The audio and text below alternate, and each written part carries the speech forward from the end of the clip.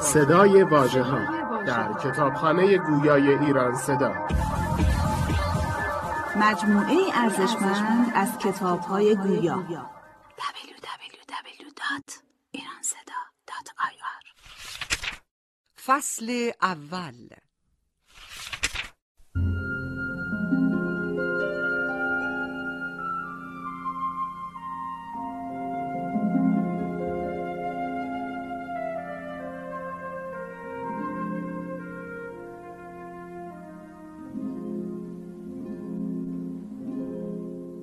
کتاب شب.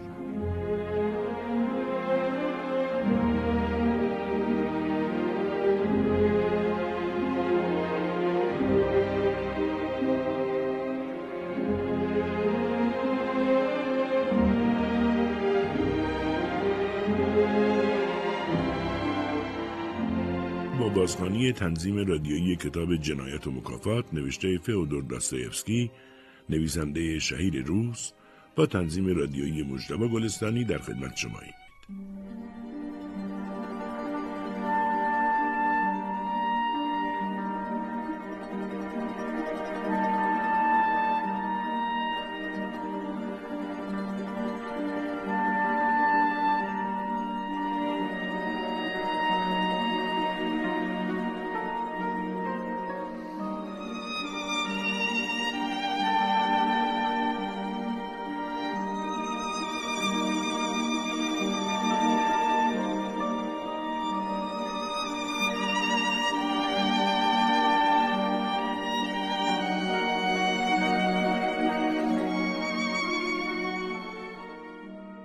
غروب یکی از روزهای اوایل ژانویه، راسکولنیکوف دانشجوی حقوق از خانه خود در پترزبورگ پا به کوچه گذاشت.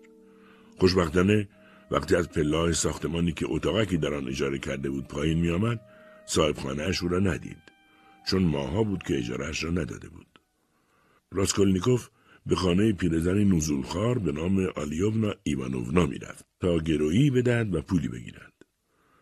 در راه به کاری که مدتها بود میخواست انجام دهد فکر میکرد. با خود گفت از چه مزخرفاتی میترسم؟ مردم چون میترسند از توانایی خود استفاده نمیکنند. اما من چون زیاد حرف میزنم کاری نمیکنم، ولی عرضه این کار را دارم. راسکولنیکوف چشمانی زیبا و پررنگ، موهای خرمایی، قدی بلند و اندامی باریک داشت. 2 روز بود که چیزی نخورده بود. لباسش آنقدر کهنه بود که روزها خجالت میکشید بیرون برود. راه زیاد دور نبود. بارها قدمهایش را تا خانه پیرزن شمرده بود. 706 قدم بود.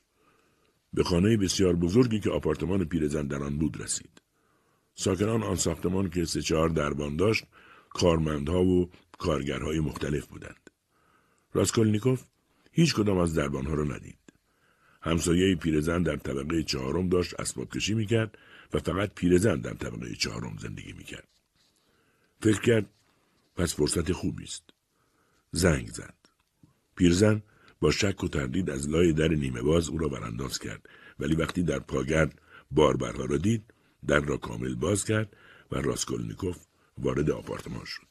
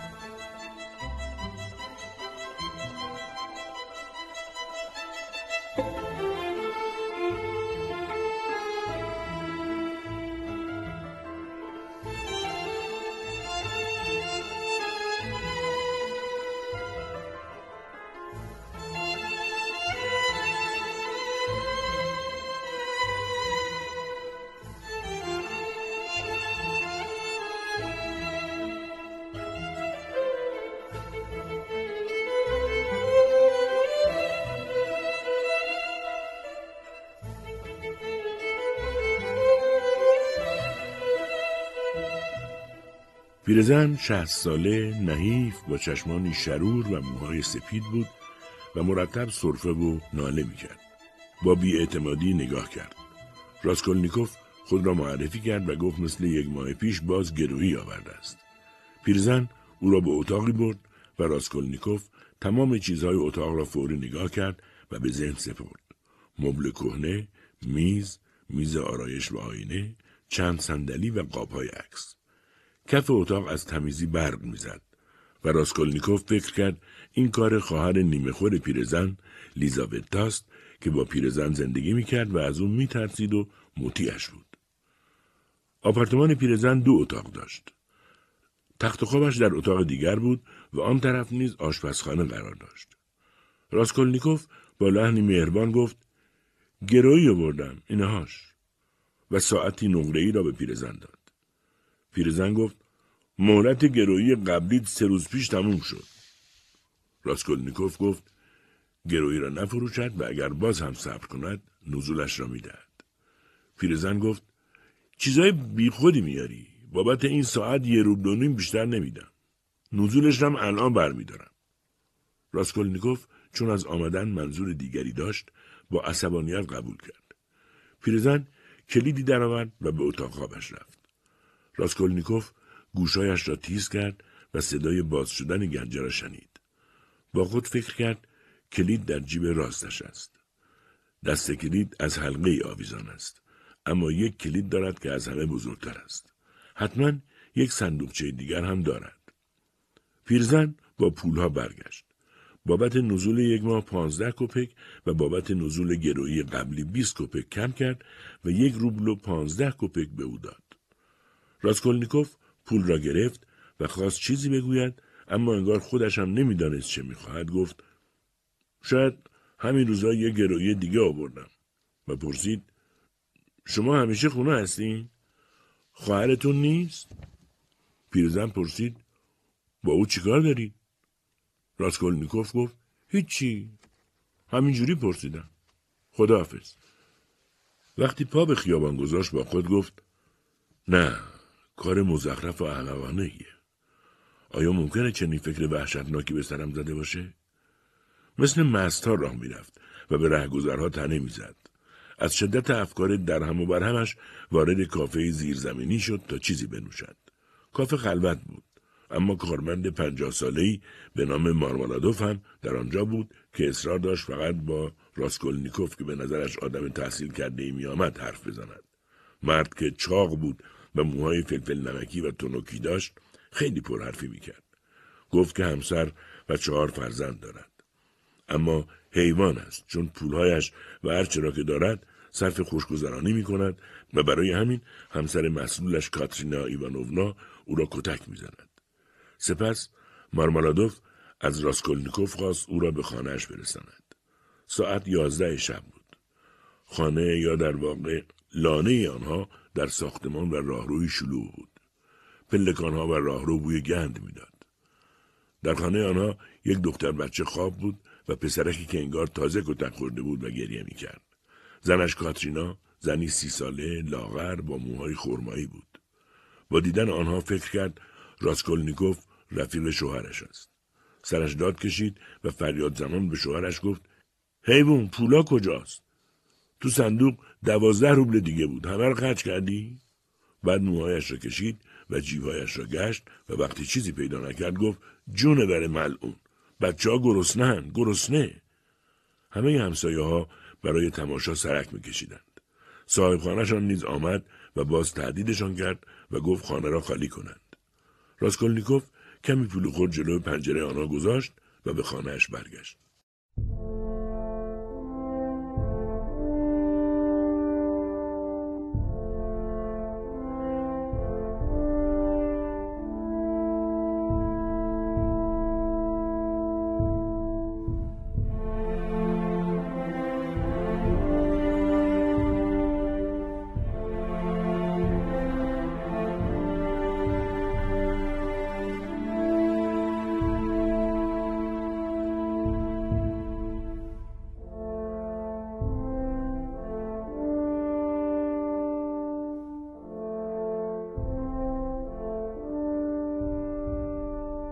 روز بعد راسکولنیکوف در اتاقک قفس مانندش دیر از خواب بلند شد. طول اتاقش 6 قدم بود و آدمای قد بلند باید مراقب می بودند سرشان به سقف نخورد. اتاقش کاغذ دیواری زرد و خاک گرفته، 3 صندلی زوار در رفته، میزی رنگ شده، نیمکتی بزرگ و بدشکل و یک تخت خواب داشت. 2 هفته بود که صاحبخانه به خاطر ندادن اجاره‌هایش برای اون غذا نمی‌فرستاد. ناستازیا آشپز و خدمتکار خانه آمد و از زیاد خوابیدن و بیکاری او غرغری کرد و برایش چای آورد. بعد گفت صاحبخانه می‌خواهد از او شکایت کند. موقع رفتن نامه ای را هم که برایش رسیده بود به او داد. نامه را مادر راسکولنیکوف فرستاده بود. مادرش که 2 ماهی برایش نامه و پول نفرستاده بود، در نامه مفصلش نوشته بود: نمیدانی وقتی فهمیدم چند ماه است به خاطر بیپولی دانشکده نمیروی چه حالی شدم. دنیا خواهرت 2 سال پیش که پرستار بچه‌های اسویدریگایلوف شد، از آنها 100 روبل پیش گرفته بود که 60 روبلش را برای تو فرستاد. اسویدریگایلوف نسبت به دنیا بدرفتاری میکرد، اما دنیا به خاطر بدهکاریش خانه آنها را ترک نکرد. اسویدریگایلوف او را اخراج کرد و همه جا همین موضوع را گفت. همه ما را طرد کردند. حالا یکی از خویشاوندانش به نام لوژین که کارمندی سطح بالاست از دنیا خواستگاری کرده و خواهر دنیا هم پذیرفته. لوژین 45 ساله و جا افتاده، اما کمی عبوس و مغرور است و پول خوبی هم جمع کرده است. البته معلومات زیادی ندارد، اما آدمی حسابگر است. دنیا و او عشق آتشینی به هم ندارند، اما هر دو آدم‌های عاقل هستند. لوژین کمی خشن به نظر می رسد، اما دنیا گفت اگر روابط آنها در آینده منصفانه و صادقانه باشد، او می تواند صبور باشد. لوژین اعتقاد دارد شوهر نباید زیر دین زن باشد، بلکه باید برعکس باشد. برای همین به گفته خودش قصد داشته زنی بی‌جهیزیه ولی نجیب و سرد و گرم چشیده بگیرد. البته بعداً سعی کرد حرفایش را تعدیل کند. او می‌خواهد به پترزبورگ بیاید و دفتر وکالت باز کند. اگر او را دیدی با او مهربان باش. ما حتی به او پیشنهاد کردیم تو را هم منشی خود کند و او قبول کرد. دنیا می‌خواهد کاری کند تو بعدها شریک او شوی، چون تو هم حقوق خوانده ای. شاید او در آینده حتی پیشنهاد کند من هم با آنها زندگی کنم. قرار است با اطلاع لوژین من و خواهرت برای عروسی به پترزبورگ بیاییم. خواهرت به شوخی گفت به خاطر دیدن تو و زندگی کردن نزدیک تو می‌خواهد زن لوژین شود. چون الان اعتبار من زیاد شده، شاید 30 روبل برایت بفرستم. فقط از خرج راهمان میترسم. لوژین با مهربانی قسمتی از مخارج راهمان به پترزبورگ، یعنی حمل اساسیمان را قبول کرد. راسکولنیکوف با چشمانی گریان نامه را خواند و خشمگین شد. کلاهش را برداشت و از خانه بیرون زد تا به جزیره واسیلیفسکی برود. در راه با عصبانیت به خود گفت دنیا میخواد به خاطر خانواده‌اش با لوژین ازدواج کنه و خرج دانشکده منو بده و منو شریک لوژین کنه. چون مادر میگه عشقی در کار نیست. اما تا من زنده هم این ازدواج سر نمیگیره. لوژین اونقدر گرفتاره که جز در حرکت و ایستگاه راهن نمیتونه عروسی کنه. اون نمیتونه خرج سفر عروسش رو بده. فکر کرده معامله به نفع هر 2 طرفه، پس مخارجم باید نصف بشه. اما بار اونا از عروس و مادرزن ارزون تره. آیا مادر و خواهرم مخصوصا خودشون رو به نفع میزدن؟ مادرم به چه امیدی به پترزبورگ میاد؟ به امید 120 روبل مقرریش که باید بدهیش رام از اون بده؟ یا 20 روبلی که از بافتن روسری گیرش میاد و چشماشو داره سر اونو میذاره؟ با این سوالات خود را عذاب میداد و انگار از این عذاب لذت میبرد. باید فوری آن کار را که مدتها در فکرش بود به هر قیمتی انجام میداد.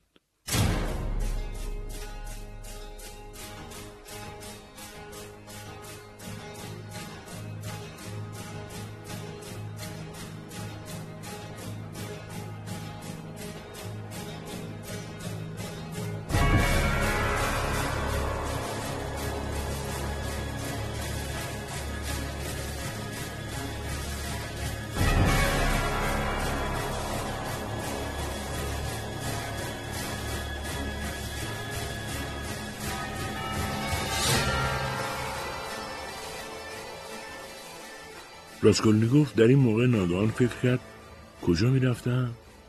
به جزیره واسیلیفسکی پیش رازومیخین. برای چی؟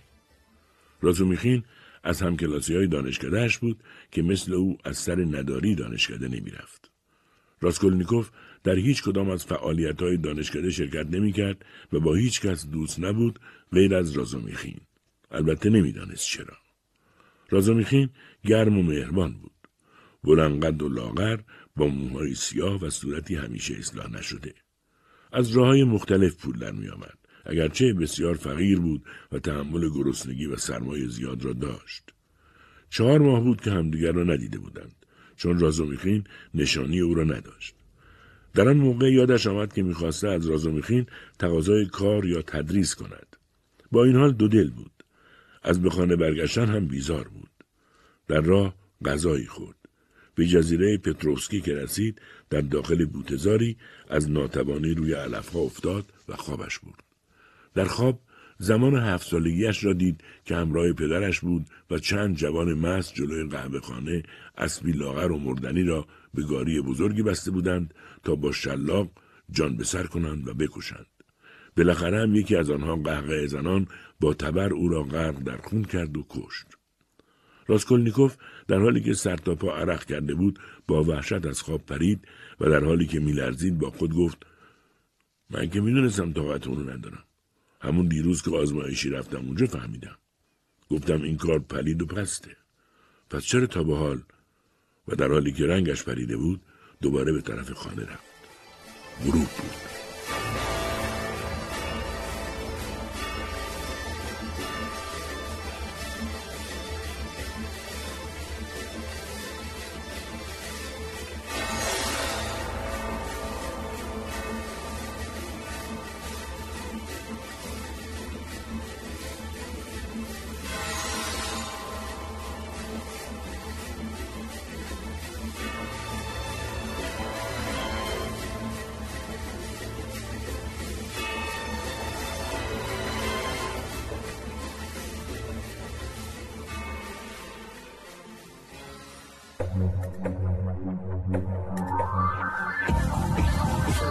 صدای واژه‌ها در کتابخانه گویای ایران صدا.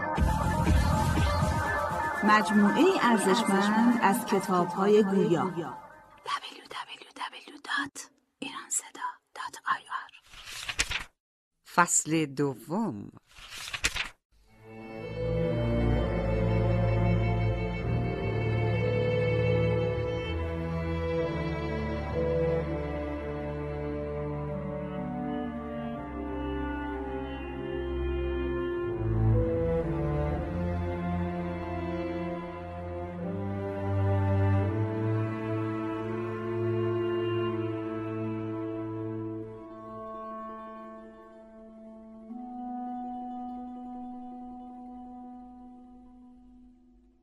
نمیدانست چرا راه دوری انتخاب کرده است. مدتی بعد وقتی از میدان سنانیا میگذشت، ساعت 9 بود و دکه‌داران و مغازه‌ها بساط خود را جمع میکردند. سر کوچه به طور اتفاقی خواهر کوچک پیرزن نزولخوار لیزاوتا را دید که با فروشنده‌ای صحبت میکرد. زنی بود 35 ساله، بلند قد، خجالتی و نیمه خل که از خواهر ناتنی بزرگش میترسید و کتک میخورد و کارهایش را میکرد. فروشنده که میخواست لباسهای زنانه را به لیزاوتا بدهد تا برایش بفروشد، به او گفت: فردا ساعت 7 بیاید اینجا. اونا میان، اما این دفعه به خواهرتون چیزی نگید. این کار پرسودیه و خواهرتون بعداً که بفهمه راضی میشه. راسکولنیکوف از کنار آنها رد شد، اما وحشت کرد. اتفاقی فهمیده بود خواهر پیرزن فردا ساعت 7 شب خانه نیست و پیرزن نزولخوار و خرپول تنهاست و او میتواند نقشه قتل پیرزن را عملی کند. راسکولنیکوف خرافی نبود، اما فکر کرد همه این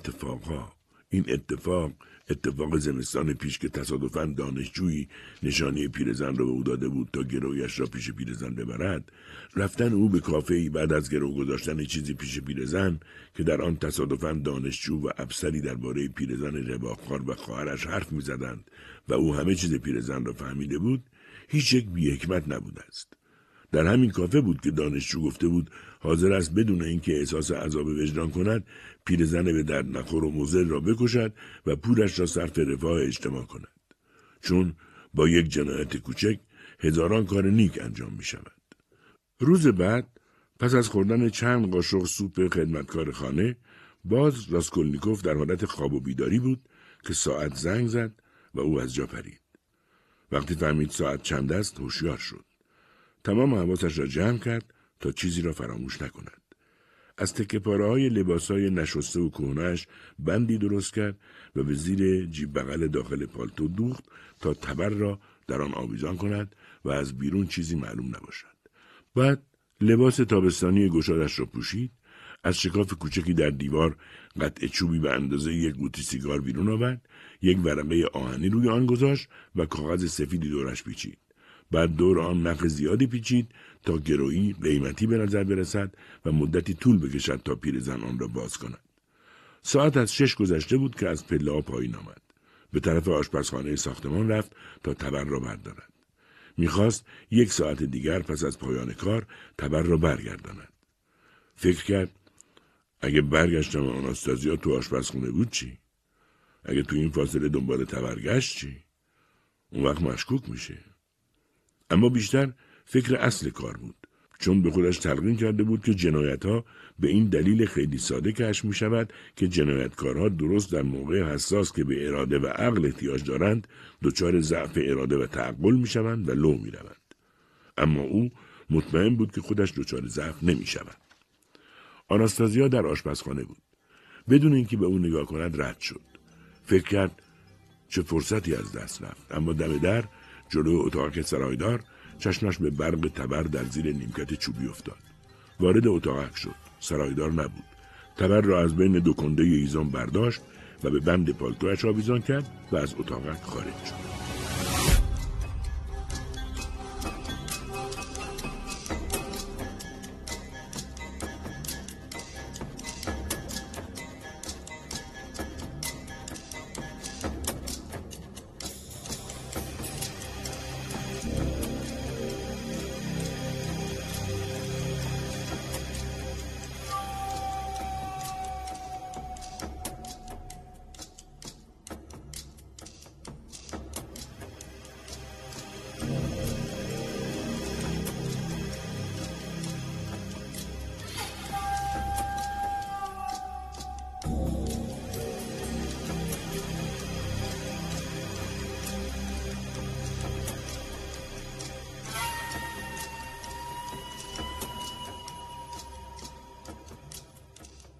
راسکولنیکوف در راه خانه پیرزن برای اینکه جلب توجه نکند آهسته میرفت و به کسی نگاه نمیکرد.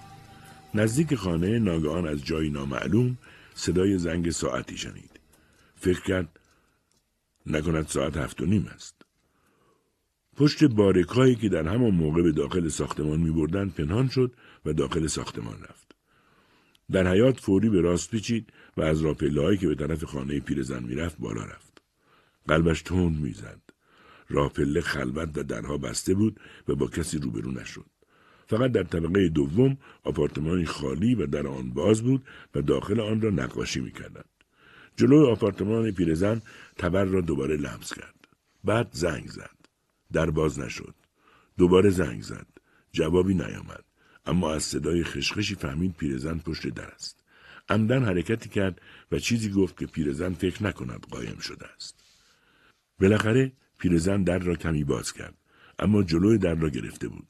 راسکولنیکوف گفت گرویی را که گفته بودم آوردم و بی‌تعارف وارد خانه شد و گرویی را به پیرزن داد. پیرزن پرسید چیه؟ و با بی‌اعتمادی به راسکولنیکوف نگاه کرد. راسکولنیکوف وحشت کرد و خود را باخت. گفت جا سیگاری نقره است ببینید. پیرزن گفت چرا رنگتون پریده؟ دستاتون میلرزه. راسکولنیکوف گفت تب و لرز دارم. اگه آدم غذا نخوره رنگش میپره. پیرزن پشت به او و رو به روشنایی پنجره کرد. گفت چقدر نخ دورش پیچیدی؟ راسکولنیکوف دگمه‌های پالتوش را باز کرد و تبر را از بند درآورد، اما دستایش حس نداشت. تبر را با 2 دست گرفت و بالا برد و به فرق پیرزن کوبید. پیرزن فریاد ضعیفی کشید و روی زمین افتاد. راسکولنیکوف چند ضربه دیگر به سر او زد. خون مثل آبی از لیوانی که به زمین افتاده باشد بیرون میزد. کلیدها را از جیب پیرزن درآورد. دستایش میلرزید. سعی میکرد خونی نشود. به اتاق خواب پیرزن رفت. اما در گنجه چیزی پیدا نکرد. ناگهان فکر کرد شاید هنوز پیرزن زنده باشد. به سوی جسد دوید. پیرزن مرده بود. متوجه نخی که از گردن پیرزن آویزان بود شد. آن را برید و بیرون کشید. کیف پول پیرزن بود. دوباره فوری به اتاق خواب برگشت. دست کلید را برداشت. کلیدها به قفل‌ها نمی‌خوردند. ناگهان فکر کرد کلید بزرگ دندانه‌دار باید کلید صندوقچه‌ای باشد و چون می‌دانست پیرزن‌ها صندوقچه‌شان را زیر تخت می‌گذارند، صندوقچه را زیر تخت پیدا کرد و با همان کلید آن را باز کرد. صندوقچه پر از علنگو، گوشواره و زنجیرهای طلا بود. بعضی از آنها روزنامه پیش بود و معلوم بود گرویی است. جیبهایش را از آنها پر کرد، اما فرصت نکرد بیشتر بردارد، چون ناگهان احساس کرد در اتاقی که پیرزن بود کسی راه می‌رود. تبر را برداشت و از اتاق بیرون دوید.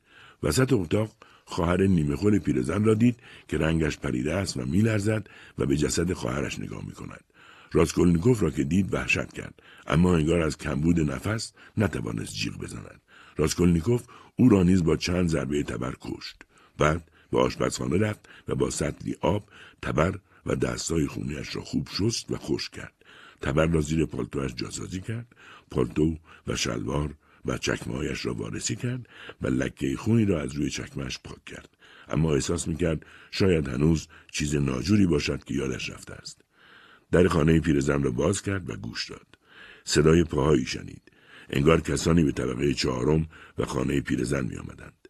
در را بست و چفت را نیز انداخت.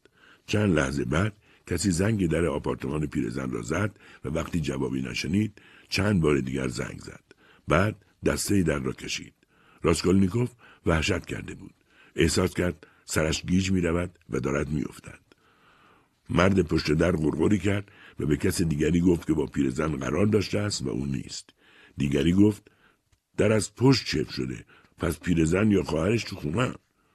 آنها با هم کمی صحبت کردند و به این نتیجه رسیدند که حتما اتفاقی افتاده است. این بود که یکی پشت در خانه پیرزن ماند و دیگری رفت تا سرایدار را صدا کند. اما 2 دقیقه بعد مرد دوم نیز خسته شد و پایین رفت. راسکولنیکوف شفت در را باز کرد و به سرعت از پله‌ها پایین رفت. صدای فریاد کسی را از آپارتمان طبقه 2 شنید که بیرون آمد و انگار از پله‌ها پایین می‌افتاد. بعد صداهایی از حیاط به گوش رسید. راسکولنیکوف می‌خواست برگردد. همه جا ساکت شد، اما بعد سر و صدای چند نفر را که از پله‌ها بالا می‌آمدند شنید. با ناامیدی به استقبال آنها پایین رفت.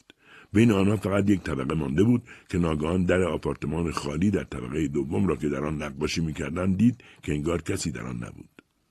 راسکولنیکوف فوری وارد آن شد و پشت دیوار ایستاد. وقتی آن چند نفر از جلوی آپارتمان گذشتند و بالا رفتند، از پله‌ها پایین دوید و خود را به خیابان رساند. هیچ کس، حتی سرایدار هم نبود. از شدت عرق تمام گردنش خیس بود. مثل دیوانه‌ها خود را به خانه رساند. سرایدار باز در اتاقش نبود. تبر را جای قبلیش زیر نیمکت گذاشت. با حالی پریشان به اتاقش رفت و روی تخت افتاد و خوابش برد.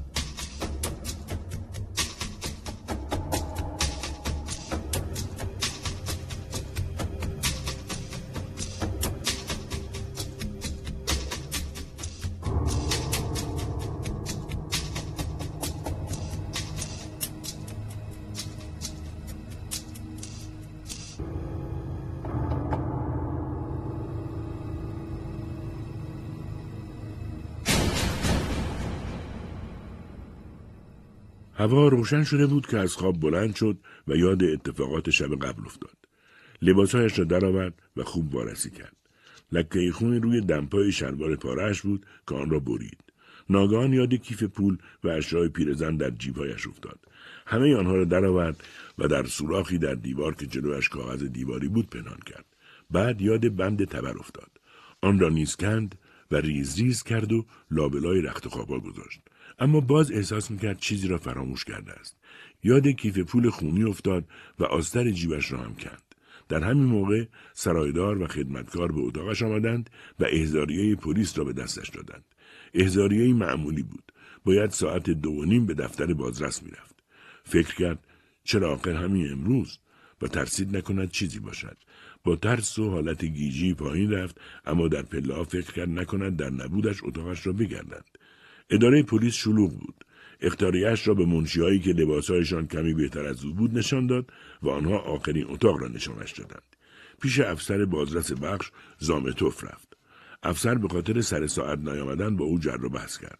راسکولنیکوف فهمید صاحب خانه‌اش به خاطر نپرداختن اجاره خانه سفته 150 روبلی او را که چند ماه از موعدش گذشته به اجرا گذاشته و از او شکایت کرده است و احضاریه او ربطی به قتل پیرزن نداشته است. وقتی سرمنشی آمد، راسکولنیکوف به او گفت دانشجو بیمار و فقیری است که حتی پول غذا ندارد. 3 سال از در این منزل است و حتی قرار بوده با دختر صاحبخانه‌اش ازدواج کند. برای همین قبلا صاحبخانه‌اش خیلی چیزا را ندیده می‌گرفته. اما این دختر در اثر حسبه مرد. 4 ماه بود اجاره‌اش را نداده چون دیگر تدریس خصوصی نمی‌کرد. اما به زودی قرار بود خواهر و مادرش برایش پول بفرستند. در آخر هم تعهد داد که تا زمان مشخصی بدهی‌اش را بپردازد. وقتی خواست برود، سخنان سرمنشی با افسر بازرس بخش را درباره قتل دیشب و کسانی را که دستگیر کرده بودند شنید و هنوز به در نرسیده از حال رفت و افتاد.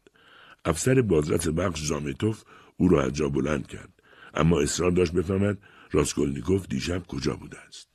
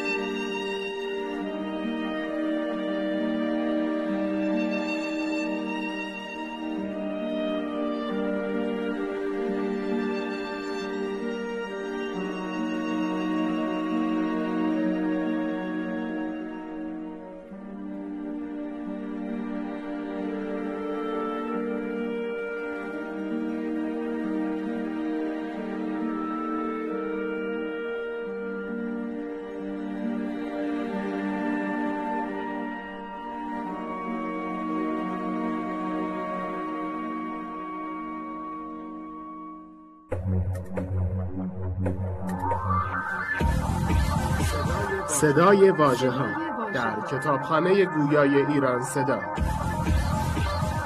مجموعه ارزشمند از کتاب‌های گویا. www.iranseda.ir فصل 3.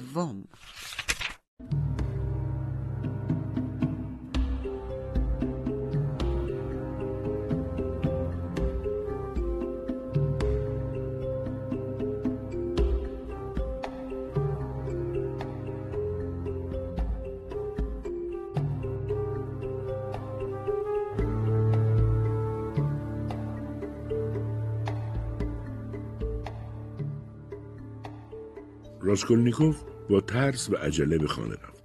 می‌ترسید که به زودی پلیس دنبالش بیاید. اشیاء قیمتی پیرزن را از سوراخ دیوار درآورد و در جیب راست پالتوش گذاشت. تصمیم گرفته بود آنها را در نهری بریزد. اما نیم ساعت در ساحل یکاترینسکی قدم زد و به خاطر شلوغی نتوانست این کار را بکند. بالاخره به طرف رودخانه نیوا رفت. اما در راه تغییر عقیده داد و به میدان و حیاتی که در آن مساله ساختمانی و یک کارگاه متروک بود رسید و آنها را در زیر سنگی بزرگ در حیاط پنهان کرد. سپس بیرون آمد و به ساحل نیوا رفت و دید نزدیک خانه دوست دانشجویش رازومیخین است. اما نمیدانست عمدن آنجا آمده یا اتفاقی. به طبقه 5 پیش رازومیخین که مشغول کار و نوشتن بود رفت. 4 ماه بود او را ندیده بود. رازومیخین لباس خانگی پاره‌ای تنش بود و سر و وضعش آشفته بود. اول به او گفت برای گرفتن کمک و تدریس پیش او آمده، اما بعد گفت نه، احتیاجی به او ندارد و خواست برود. رازومیخین او را نگه داشت و گفت چون ادبیات و آلمانیش بهتر از اوست، با او مقاله‌ای را برای ناشری ترجمه کنند و حتی 3 روبل هم به او داد. راسکولنیکوف اول پذیرفت، ولی بعد مطلب و 3 روبل را به او برگرداند و به طرف خانه رفت. در راه از حواس پرتی و ناخوشی نزدیک بود زیر یک کالسکه برود. به خانه که رسید از شدت ناخوشی و خستگی بیهوش شد و 4 روزی نیمه بیهوش بود و هذیان میگفت. به هوش که آمد خدمتکار و رازومیخین و دوست پزشک او زوسیموف بالای سرش بودند. در این موقع از طرف مادرش برای او 35 روبل حواله آوردند. رازومیخین قبلا با روحیه گرم و رفتار خوبش دل صاحبخانه را به دست آورده و سفته راسکولنیکوف را از او گرفته بود. به علاوه حتی صاحبخانه و خدمتکار را واداشته بود از راسکولنیکوف پذیرایی کند. راسکولنیکوف نگران بود که مبادا بین هذیان‌هایش جنایتش را لو داده باشد، اما او با اینکه موقع هذیان با اصرار جوراب و ریشه‌های شلوارش را خواسته بود، رازومیخین و زوسیموف چیزی نفهمیده بودند. رازومیخین 10 روبل از پولهای راسکولنیکوف را برداشت و رفت تا با آن لباس تازه‌ای برای راسکولنیکوف بخرد. در نبود او راسکولنیکوف که نگران بود لنگه جوراب و ریشه و تکه‌های شلوارش را سر جاهایشان پیدا کرد. رازومیخین همراه با زوسیموف و با لباسهای تازه برگشت. سپس راسکولنیکوف از صحبت‌های رازومیخین و زوسیموف فهمید نیکولای، یکی از نقاشانی را که در طبقه دوم خانه پیرزن مشغول نقاشی بوده، به جرم قتل بازداشت کردند. این نقاش روز بعد از قتل قوطی جواهری را به کافه روبروی ساختمان پیرزن میبرد و میگوید آن را در پیاده رو پیدا کرده است و میخواهد در مقابل 2 روبل پیش صاحب کافه به امانت بگذارد. صاحب کافه نیز قبول میکند، اما بعداً تصمیم میگیرد او را نگه دارد و به پلیس اطلاع دهد. نیکولای فرار میکند و چند روز غیبش میزند، اما بعد او را در کاروانسرایی پیدا و بازداشت میکند.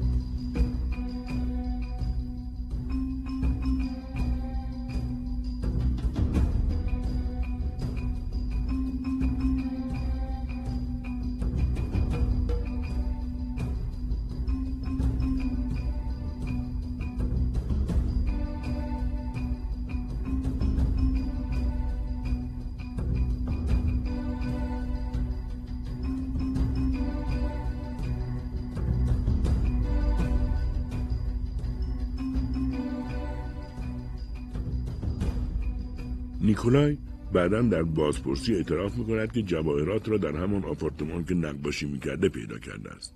ظاهراً نقاش دیگر موقع قتل از سر شوخی دنبال او کرده و آنها از آپارتمان بیرون و از ساختمان خارج شده بودند و بنا به نظر رازومیخین قاتل که درست در همان موقع از آپارتمان پیرزن بیرون و از پله‌ها پایین آمده است، برای اینکه پنهان شود وارد آپارتمان خالی طبقه دوم شده، اما یک قوطی از جواهرات در دستش به زمین افتاده که نیکولای بعداً پیدا کرده است.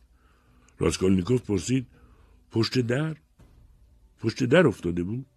رازومیخین گفت: بله. چطور مگه؟ چرا ناراحت شدی؟ راسکولنیکوف گفت: هیچی.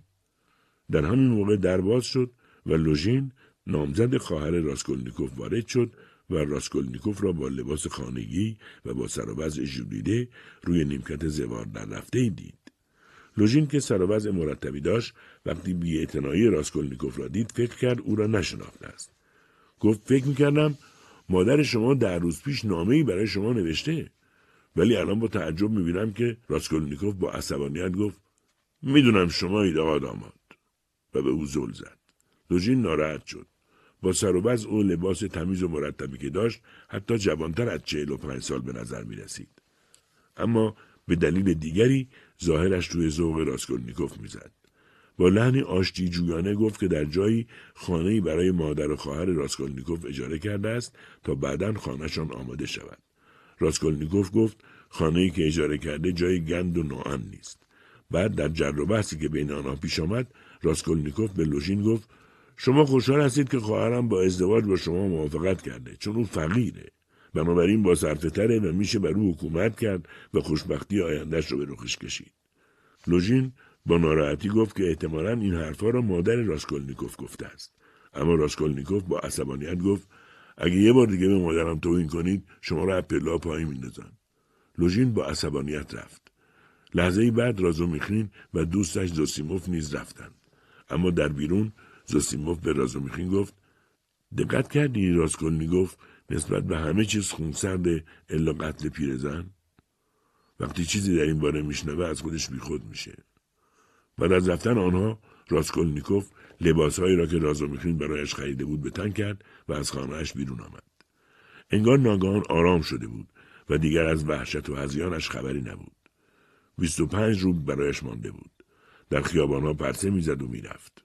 بالاخره برای گرفتن روزنامه وارد رستوران بزرگ و تمیزی شد. انگار بین مشتری‌ها معاون بازرس زامتوف هم بود. راسکولنیکوف روزنامه‌های 5 روز گذشته را خواست و داشت روزنامه می‌خواند که زامتوف سر میزش نشست. راسکولنیکوف برای دست انداختن زامتوف که به راسکولنیکوف مشکوک شده بود و می‌خواست بداند او چه می‌خواند گفت: داشتم درباره قتل پیرزن روزنامه‌ها رو می‌خوندم.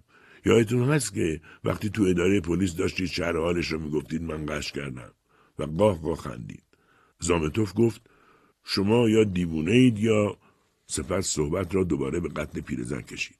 زامتوف معتقد بود قاتل ناشی بوده است و نتوانسته دزدی را کامل کند. به علاوه وقتی یک دفعه پولدار شود و شروع به خرج کردن آنها کند به دام میافتد.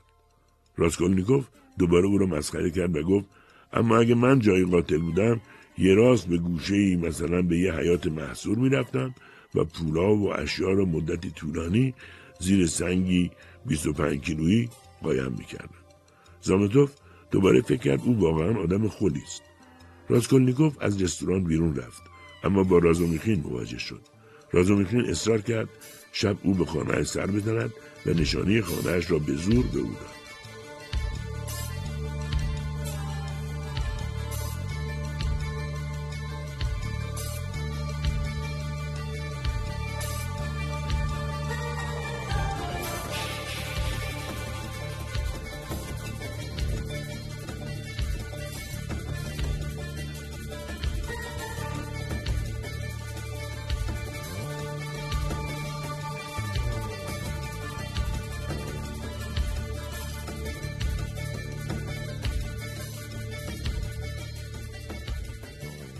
راسکولنیکوف پرسه زنان به طرف خانه‌اش رفت.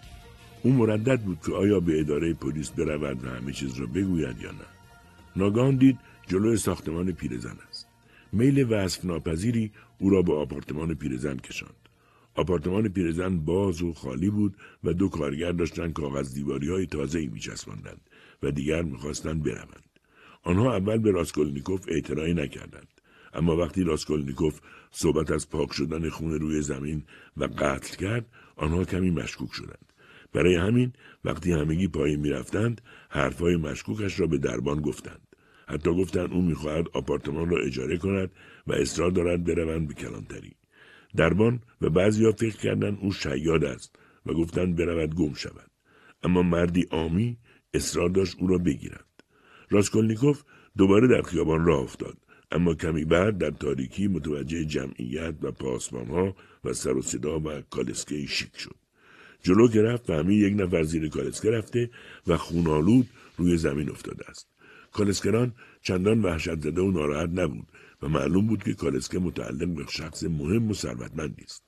راسکولنیکوف در پرتو نور فانوس فرد زخمی را شناخت. مارمالادوف کارمند بود. به جمعیت و پلیس گفت که او کیست و چون بیمارستان دور بود آنها را قانع کرد او را به خانه‌اش که در 30 قدمی آنجا بود ببرند. گفت حتما اونجا دکتری پیدا میشه. زن و بچه‌ش هم بهتر از او پرستاری میکنن. من پولشو میدم. پاسبان‌ها که خوشحال شده بودند با کمک راسکولنیکوف و مردم مارمالادوف را به آپارتمانش رساندند. بچه‌های مارمالادوف وحشت کرده بودند. زن مارمالادوف گفت آخه کار خودت کردی؟ و بعد پسرش را دنبال سونیا دختر بزرگ مارمالادوف به خیابان فرستاد. اما خود او هم با سرفه‌هایی که به خاطر بیماری سل می‌کرد احتیاج به مراقبت و مداوا داشت. راسکولنیکوف هم کسی را دنبال دکتر فرستاد و از زن مارمالادوف حوله و آب خواست. دکتر آمد و گفت به خاطر آسیبی که به قلب مارمالادوف وارد آمده 5 تا 10 دقیقه دیگر حتما می‌میرد و به هوش آمدنش عجیب است.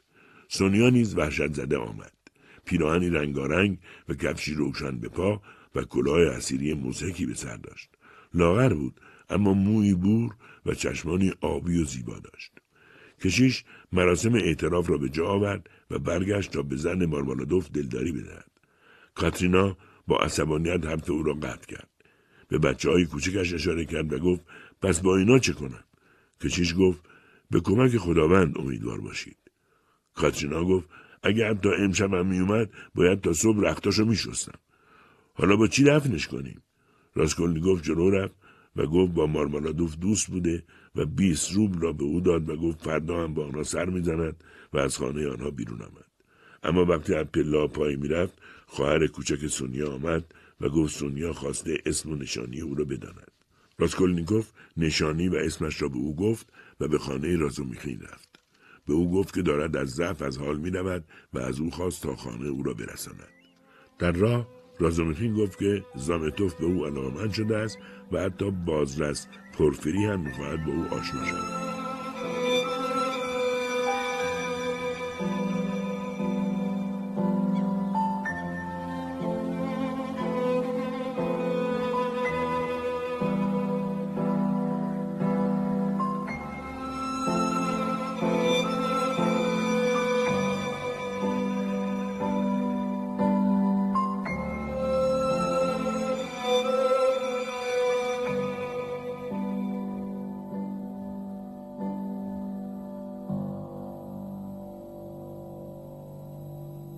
مادر و خواهر راسکولنیکوف 1-2 ساعتی بود که در خانه‌اش منتظرش بودند و در این مدت خدمتکار ساختمان همه چیز راسکولنیکوف را برای آنها تعریف کرده بود. آنها با دیدن راسکولنیکوف از خوشحالی گریه کردند و او را در آغوش گرفتند. اما رفتار راسکولنیکوف با آنها سرد بود و کمی بعد نیز از ضعف غش کرد و افتاد. خواهر راسکولنیکوف دنیا بسیار زیبا بود. موهای بور و چشمانی مشکی و مغرور داشت. مادر او زنی 43 ساله و شبیه دخترش بود، ولی موهایش رو به سفیدی و تنوکی می رفت. کمی بعد رازومیخین راسکولنیکوف را به هوش آورد. با این حال راسکولنیکوف نمیخواست با آنها صحبت کنند و اصرار داشت که آنها بیش از آن عذابش ندهند و تا فردا صبح بروند. اما بعد به خواهرش گفت که میخواسته لوژین را از پله پایین پرت کند و از خواهرش خواست فردا خواستگاری لوژین را رد کند. چون این ازدواج کار پستی است. رازومیخین که با همان نگاه اول عاشق خواهر راسکولنیکوف شده بود به آنها گفت راسکولنیکوف هذیان میگوید و فردا همه این مزخرفات از سرش میپرد. آنها حاضر نبودند بروند، اما رازومیخین آن دو را راضی کرد که بروند و خودش آنها را به آپارتمانی که لوژین برایشان اجاره کرده بود رساند. سپس به آنها قول داد دوست پزشک از زوسیموف و خودش شب بالای سر راسکولنیکوف باشند و آنها را از حال راسکولنیکوف بیخبر نگذارند.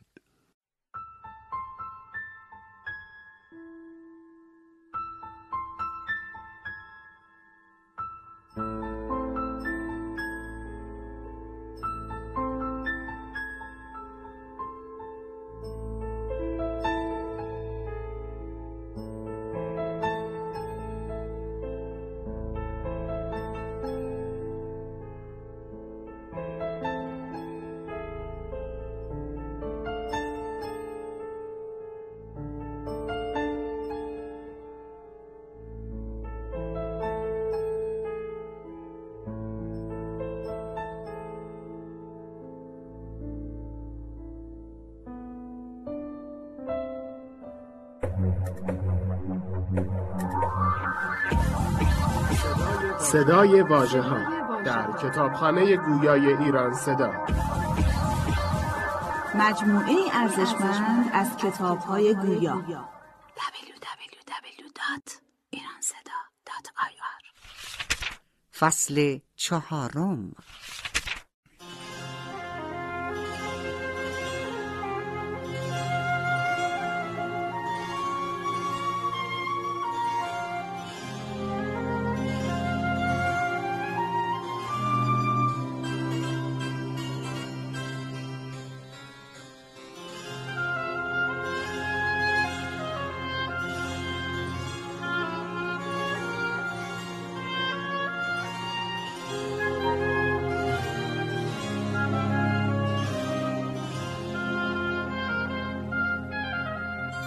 صبح روز بعد رازومیخین برای اولین بار به سر و وضع و لباسهایش رسید و بعد از اینکه سری به راسکولنیکوف و زوسیموف که مراقب او بود زد، پیش مادر و خواهر راسکولنیکوف رفت و به آنها گفت راسکولنیکوف آدم مغرور و عبوسی است و در این اواخر بدبین و مالیخولیایی شده است.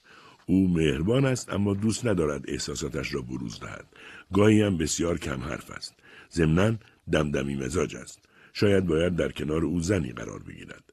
اما او هیچ کس را دوست ندارد یا شاید هرگز نتواند کسی را دوست داشته باشد. البته یک بار می‌خواسته با دختر صاحبخانه‌اش ازدواج کند که با مرگ دختر ازدواج انجام نشد. مادر راسکولنیکوف گفت منم اصرار داشتم ازدواج کنه. البته نمیدونم بعد از ازدواج کدوم یکدیگری رو خوشبخت میکرد. آنها نگران چیزی بودند و بالاخره به رازومیخین گفتن لوژین برایشان یادداشتی فرستاده و برخلاف وعده قبلی گفته که به دلیل گرفتاری نتوانسته به پیشوازشان به ایستگاه راه آهن بیاید. فردا صبح هم به دلیل گرفتاری در سنا نمیتواند به آنها سر بزند. اما 8 بعد از ظهر به دیدن آنها میآید.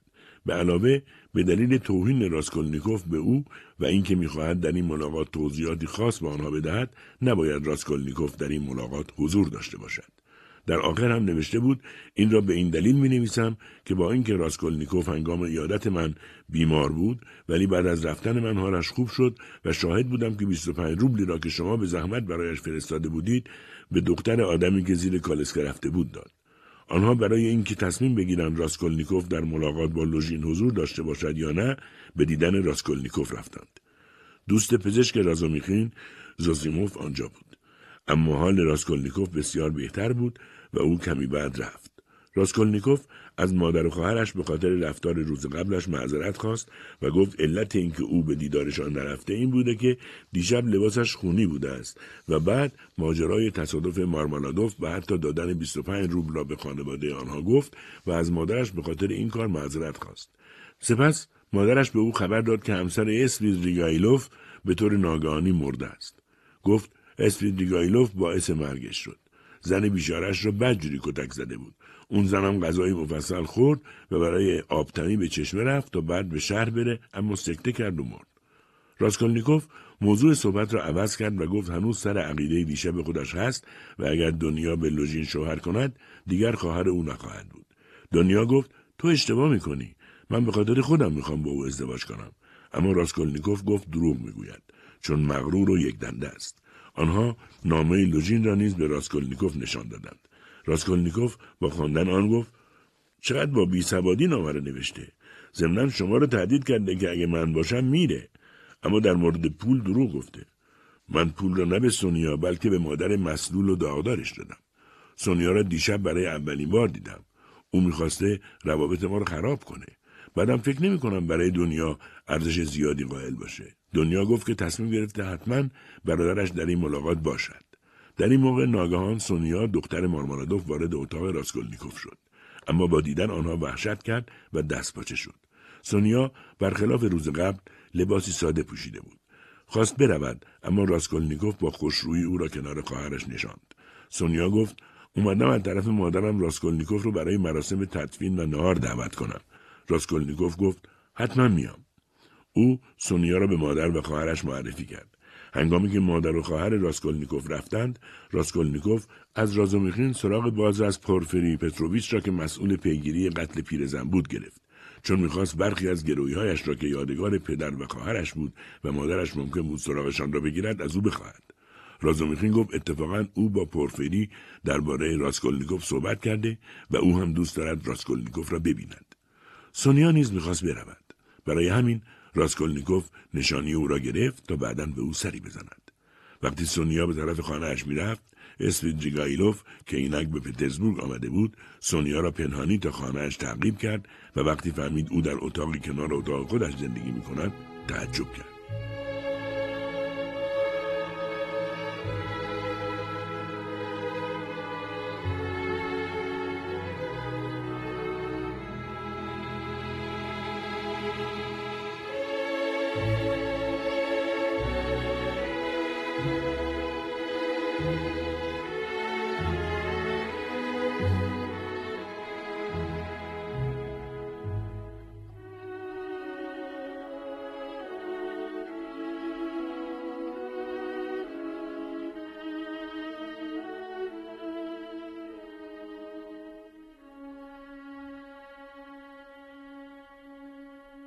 اسویدریگایلوف مردی 50 ساله با قدی بلند، موهای پرپشت و بور و چشمان آبی بود و دستکش و عصا دست و لباسهای آدمهای ثروتمند را به تن داشت. استریگایلوف خود را به سونیا رساند و گفت همسایه اوست و تازه 3 روز پیش به پترزبورگ آمده است. از آن طرف رازومیخین راسکولنیکوف را به خانه بازرس پورفیری برد. در راه نیز گفت پورفیری بی‌اعتماد، بدبین و سخت دل است و دوست دارد آدم را گول بزند، اما در کارش وارد است. سال گذشته قتلی را کشف کرد که قاتل ردی باقی نگذاشته بود. گفت من دیروز راجع به تو حرفایی زدم. زامتوفم چیزایی به او گفته و او دوست داشت تو رو ببینه. راسکولنیکوف نگران شد. فکر کرد لابد او میدونه من دیروز سری به منزل پیرزن زدم. پورفیری با لبخند از آنها استقبال کرد. پورفیری مردی 35 ساله، کوتاه قد و چاق بود و موهای پرپشتش را از ته زده بود. قیافه‌ای مهربان و هیکلی مثل زنهای دهاتی داشت. معاونش زامتوف هم آنجا بود. حرفهای رازومیخین را که شنید گفت باید گرویاتون رو به اداره پلیس اعلام کنید. راسکولنیکوف گفت من پولی ندارم تا اونا را از گرویی درارم، اما اونا یادگاریه. پورفیری گفت مدتیه که منتظرم شما بیایید، چون پیرزن اسم شما را روی کاغذ دور انگشتر و ساعتی نوشته بود. همه گرو دهندگانم اومدن به جز شما. راسکولنیکوف گفت حالش خوب نبوده. پورفیری گفت شنیدم که به خاطر موضوعی پریشان بودید. حالا هم انگار رنگتون پریده. راسکولنیکوف با عصبانیت گفت نه پریده، بلکه برعکس کاملا سالم هستم. ولی بعد با خود گفت میترسم در حالت عصبانیت چیزی رو که نباید بگم. چرا منو عذاب میدن؟ رازومیخین گفت راسکولنیکوف دیروز حالش بد بود، ولی ما که رفتیم او هم از خونه بیرون رفته. راسکولنیکوف گفت من کاملا سالم بودم و فقط خواستم از دست اونا فرار کنم و خونه هم اجاره کنم. پولم داشتم و زامتوف هم شاهده. اما پورفیری ماجرای مارمالادوف را به طور کامل میدانست. راسکولنیکوف فکر کرد آنها مثل گله سگ مواظب او هستند و پورفیری دارد مثل گربه‌ای که با موشی رفتار میکند با او رفتار میکند. اما بعد فکر کرد اما اگه اشتباه کرده باشم چی؟ نکنه همه اینا خیالات واهی من باشه. کاش زودتر تموم میشد. رازومیخین گفت دیشب مهمونای من درباره این بحث میکردن که آیا جنایت وجود داره یا نه. چون نظر سوسیالیستا اینه که جنایت اعتراضیه بر ضد سازمان غیر طبیعی اجتماع. اگه اجتماع طبیعی باشه جنایت هم وجود نداره. پورفیری به راسکولنیکوف گفت راستی الان من یاد مقاله‌ای از شما که در سخن ماهانه به نام سخنی درباره جنایت چاپ شده بود افتادم. شما در این مقاله نوشته بودید مردم یا افراد عادی هستند یا غیر عادی. افراد عادی حق خلاف ندارند، اما اشخاص غیر عادی حق هر نوع جنایت را دارند. راسکولنیکوف گفت بله، اما فقط در صورتی که منظورشون نجات بشر باشه. امثال ناپلئون از خون ریختن ترس نداشتند و بیشتر بنیانگذاران اصول انسانیت هم خونریز بودند. پورفیری گفت اما چطور میشه موقع اغتشاش عادی‌ها را از غیر عادی‌ها تشخیص داد؟ راسکولنیکوف گفت افراد عادی زیاد راه دوری نمیرن و افراد درستی هستن. پورفیری گفت آیا تعداد غیر عادی‌ها زیاده؟ راسکولنیکوف گفت نه، بی‌نهایت کمه. پورفیری گفت اما اگه جوونی تصور کرد ناپلئون آینده است و جنایت کرد چی؟ راسکولنیکوف گفت به سزاش میرسه. پورفیری پرسید ممکنه شما خودتون رو فرد غیر عادی ببینید و دست به دزدی و جنایت بزنید؟ و خندید. راسکولنیکوف گفت اگه بودم به شما نمیگفتم. ضمناً خودم را هم ناپلئون نمیدونم. پورفیری گفت شاید شما بتونید به عنوان یکی از آخرین کسانی که پیش پیرزن بودید چیزی به ما بگید. راسکولنیکوف با عصبانیت گفت شما میخواید رسما از من بازجویی کنید؟ پورفیری گفت نه، لزومی نداره. راستی شما مگه پس از ساعت 7 شب تو خونه پیرزن نبودید؟ راسکولنیکوف گفت بله، اما حس کرد میتوانست این را نگوید.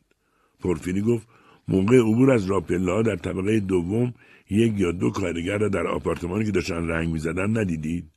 این موضوع برای اون نقاش نیکولای بسیار مهمه. راسکولنیکوف گفت نه، متوجه آپارتمانی که درش باز باشه نشدم. فقط تو طبقه 4 کارمندی داشت اسباب کشی میکرد. رازومیخین گفت نقاشا روز قتل پیرزن نقاشی میکردن، اما راسکولنیکوف 3 روز قبل از اونجا بود. پورفیری گفت همه رو قاطی کرده بودن. راسکولنیکوف احساس کرد در دام پورفیری نیفتاده و پیروز شده است.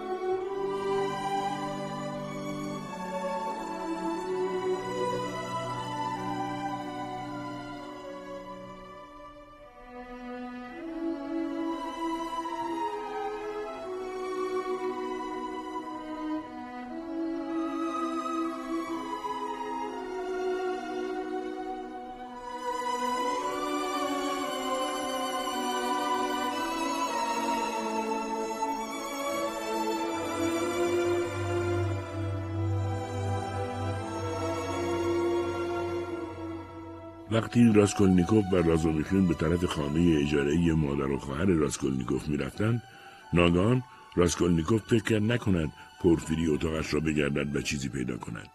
به رازومیخین گفت خودش تنهایی برود و اون نیم ساعت دیگر پیش آنها می‌آید.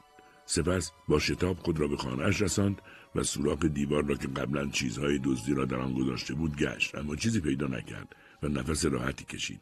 خواست از خانه خارج شود که دربان به مردی گفت اینم خودشون. مرد قد کوتاه، جلیقه و پیراهنی خانگی به تن داشت و شبیه آدم‌های عامی بود. مرد عبوس او را برانداز کرد و فوری رفت. راسکولنیکوف تعقیبش کرد و در آن طرف خیابان خود را به او رساند. پرسید شما سراغ من از دربون گرفتید؟ مرد برگشت و با نگاه شومش به او گفت قاتل. پاهای راسکولنیکوف سست شد و قلبش انگار ایستاد. مرد سر پیش خیابان به چپ پیچید و راسکولنیکوف با زانوانی سست به خانه برگشت و روی نیمکت افتاد و یک ساعتی مثل آدم‌های مریض خواب‌های آشفته دید و صداهایی شنید. وقتی بیدار شد فکر کرد باید این رو می‌دونستم. چه جرأتی کردم و خود را آلوده به خون کردم. اما مگه ناپلئون میلیون‌ها نفر را در لشکرکشی به مسکو از بین نبرد؟ خیس عرق شده بود. احساس کرد هذیان می‌گوید. سپس از حال رفت و کابوس دید. در اتاقش باز بود و مردی وارد اتاقش شد و در را بست.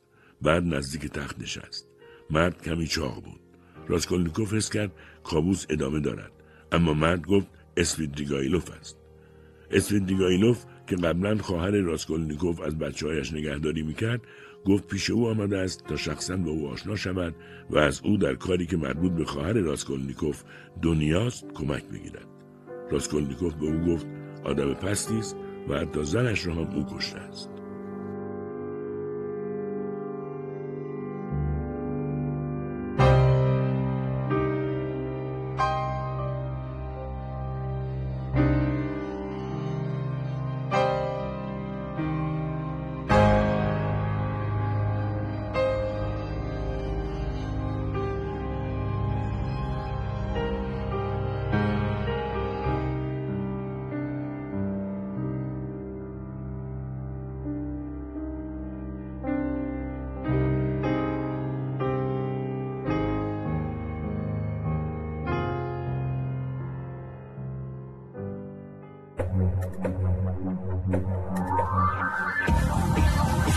صدای واژه‌ها در کتابخانه گویای ایران صدا،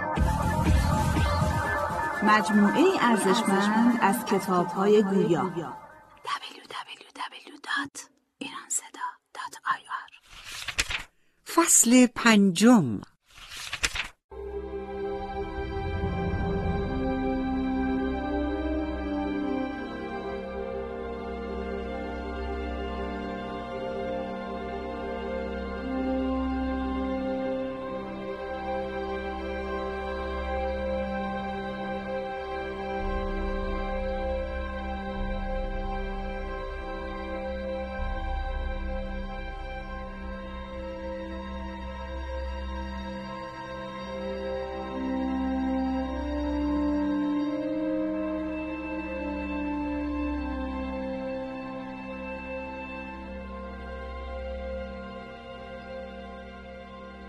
اسویدریگایلوف که قبلا خواهر راسکولنیکوف از بچه‌هایش نگهداری میکرد گفت اومدم تا شخصا با تو آشنا بشم و از تو در کاری که مربوط به خواهر دنیاست کمک بگیرم. راسکولنیکوف گفت تو آدم پستی هستی و حتی زنت رو هم خودت کشتی. او گفت نه، زنم همیشه از من راضی بود. او سکته کرد و مرد. زنم از من بزرگتر بود، اما یه وقتی نگذاشت من به خاطر 30,000 روبل بدهکاری به زندان برم. بعد ما ازدواج کردیم و او منو مثل یک گنج 7 سال برای زندگی به ده برد. او سند بدهکاری منو داشت و من مطیع او بودم و از ده خارج نمی شدم. تا اینکه 1 سال پیش سند منو به من برگردوند. راسکولنیکوف اصرار کرد که زودتر علت آمدن او را بفهمد و او گفت اومدم بگم لوژین که خویشاوند منه برای خواهرتون دنیا مناسب نیست. من میخوام خواهرتون رو ببینم و این رو بهش بگم.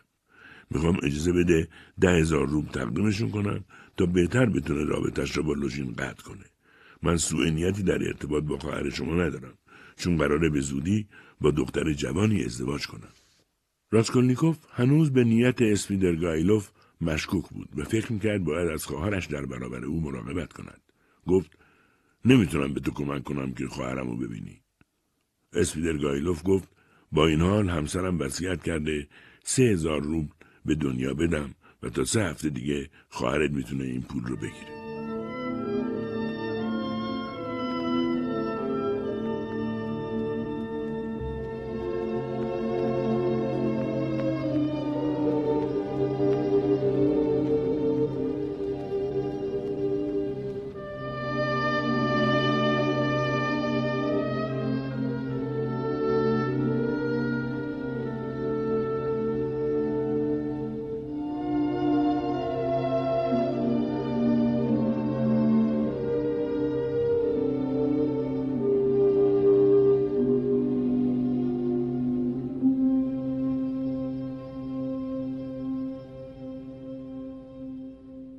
ساعت 8 بود و رازومیخین و راسکولنیکوف عجله داشتند پیش مادر و خواهر راسکولنیکوف بروند که در راهرو به لوژین برخوردند.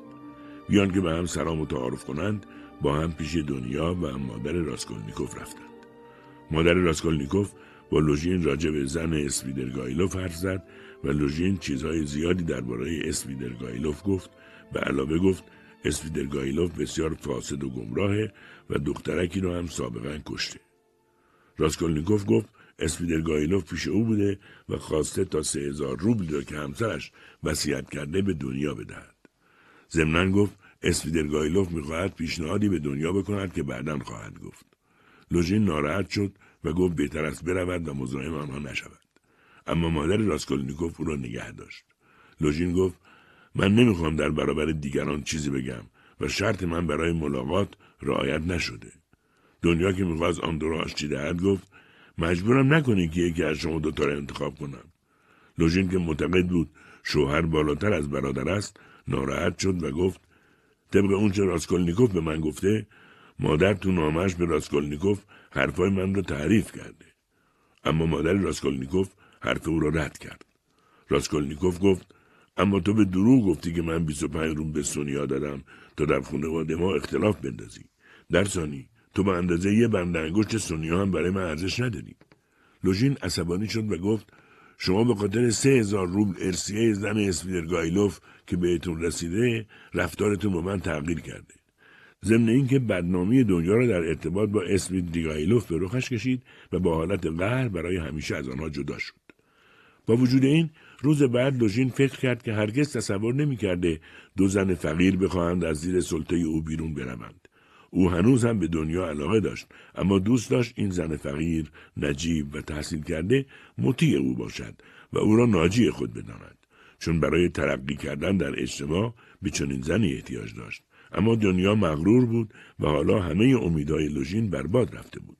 حتی فکر کرد شاید کمی خست ورزیده بود، چون اگر در این مدت مثلا 1500 روبل به آنها هدایا میداد، بر فرض اینکه بعداً به او جواب رد میدادند، این خانواده خود را موظف میدید هدایایش را به او پس بدهد و او ضرر نمیکرد. بعد از رفتن لوژین، راسکولنیکوف به دنیا گفت که اسویدرگایلوف با ازدواج او و لوژین مخالف است و میخواهد یک بار او را ببیند و 10,000 روبل هم به او ببخشد. با وجود این به آنها گفت اسویدرگایلوف فکر وحشتناکی در سر دارد و از رازومیخین خواست مواظب خواهرش باشد و بعد با کمال تعجب برای همیشه از آنها خداحافظی کرد، چون تصمیم مهمی گرفته بود.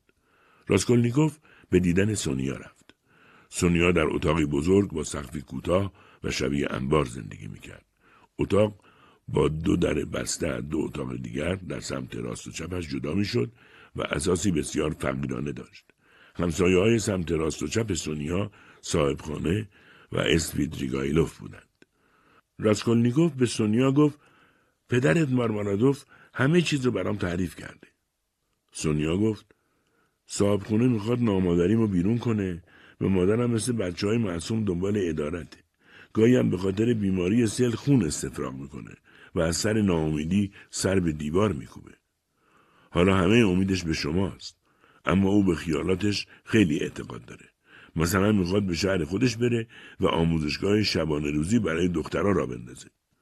راسکولنیکوف گفت نامادریت به زودی میمیره و اگه تو هم بیمار شی بچه‌ها دیگه کسی رو نخواهند داشت. سپس ناگهان در حالی که لبانش میلرزید جلوی پای سونیا زانو زد و پاهایش را بوسید. سونیا وحشت کرده بود. گفت در مقابل من زانو میزنید؟ راسکولنیکوف گفت نه، من در برابر تمام رنج و عذاب بشری زانو زدم، نه تو. سونیا انجیلی در اتاقش داشت که لیزاوتا به او داده بود. گفت لیزاوتای دلال خواهر پیرزنی که کشته شده دوست من بود. او خیلی دوست داشت برای راسکولنیکوف انجیل بخونه و خوند. سپس راسکولنیکوف به او گفت اومدم درباره کاری با تو صحبت کنم. همین امروزم با خواهر و مادرم برای همیشه خداحافظی کردم. ما هر دو نفرین شده ایم سونیا. راهمون و مقصدمون یکیه. من به تو احتیاج دارم. برای همین پیشت اومدم. ضمناً شاید فردا اومدم و به تو گفتم لیزاوتا رو چه کسی کشته. اما فقط به تو خواهم گفت. آن شب سونیا تا صبح در تب و لرز بود. با این حال نمیدانست اسویدریگایلوف که در آن موقع در اتاق کناری بود همه حرفهای راسکولنیکوف را با او شنیده است.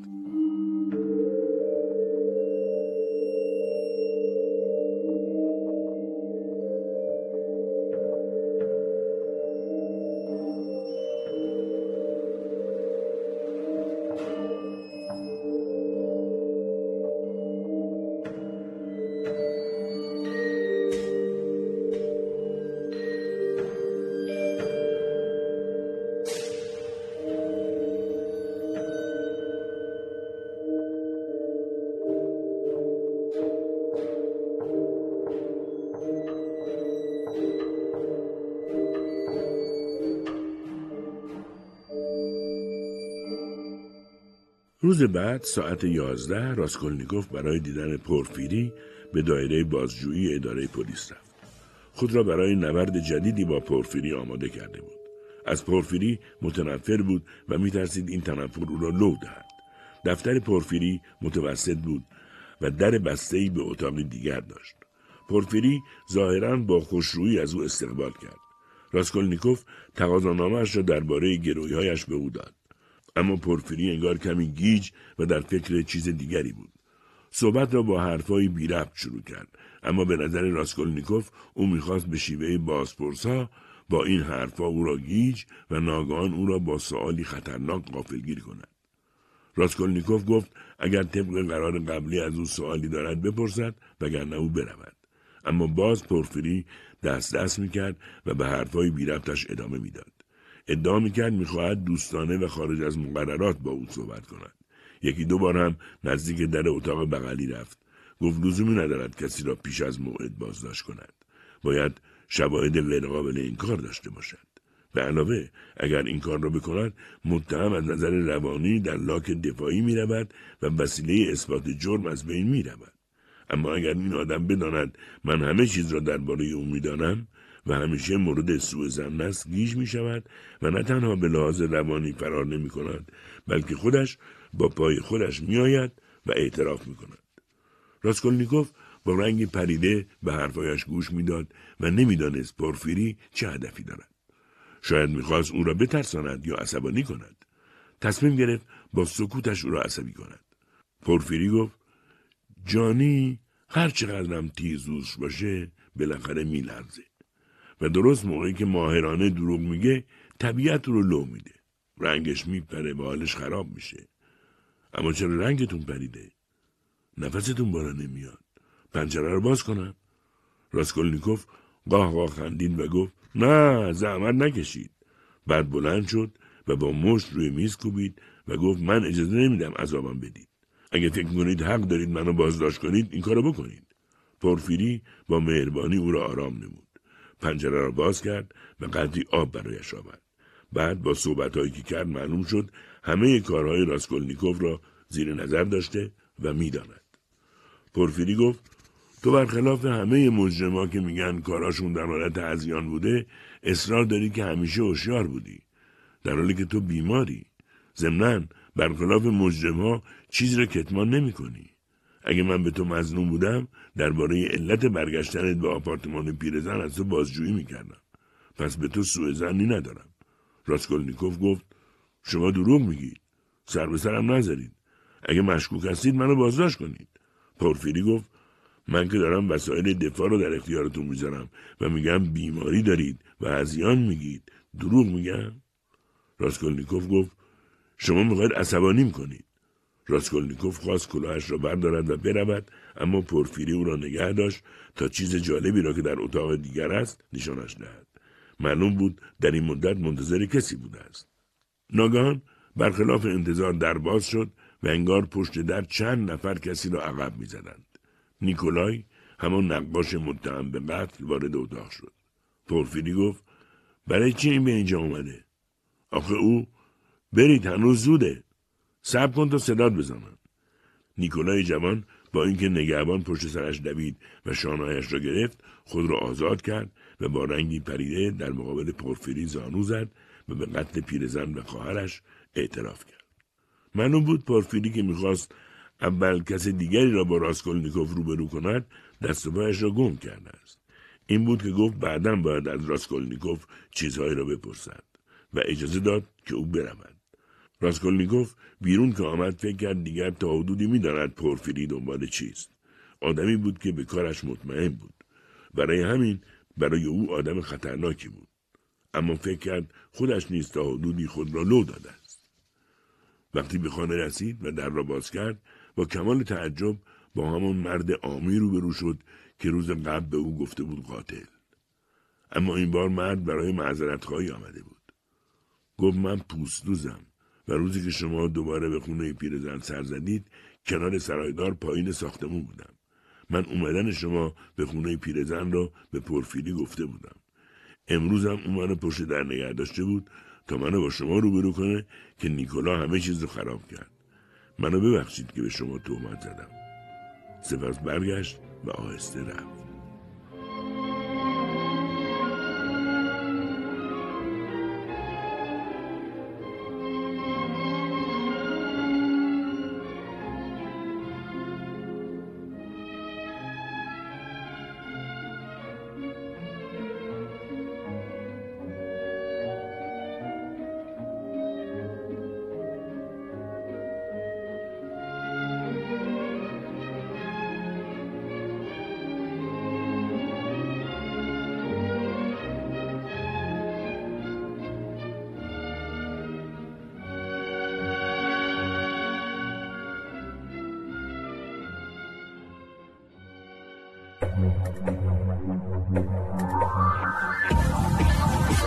صدای واژه‌ها در کتابخانه گویای ایران صدا. مجموعه ارزشمند از کتاب‌های گویا. www.iranseda.ir فصل ششم.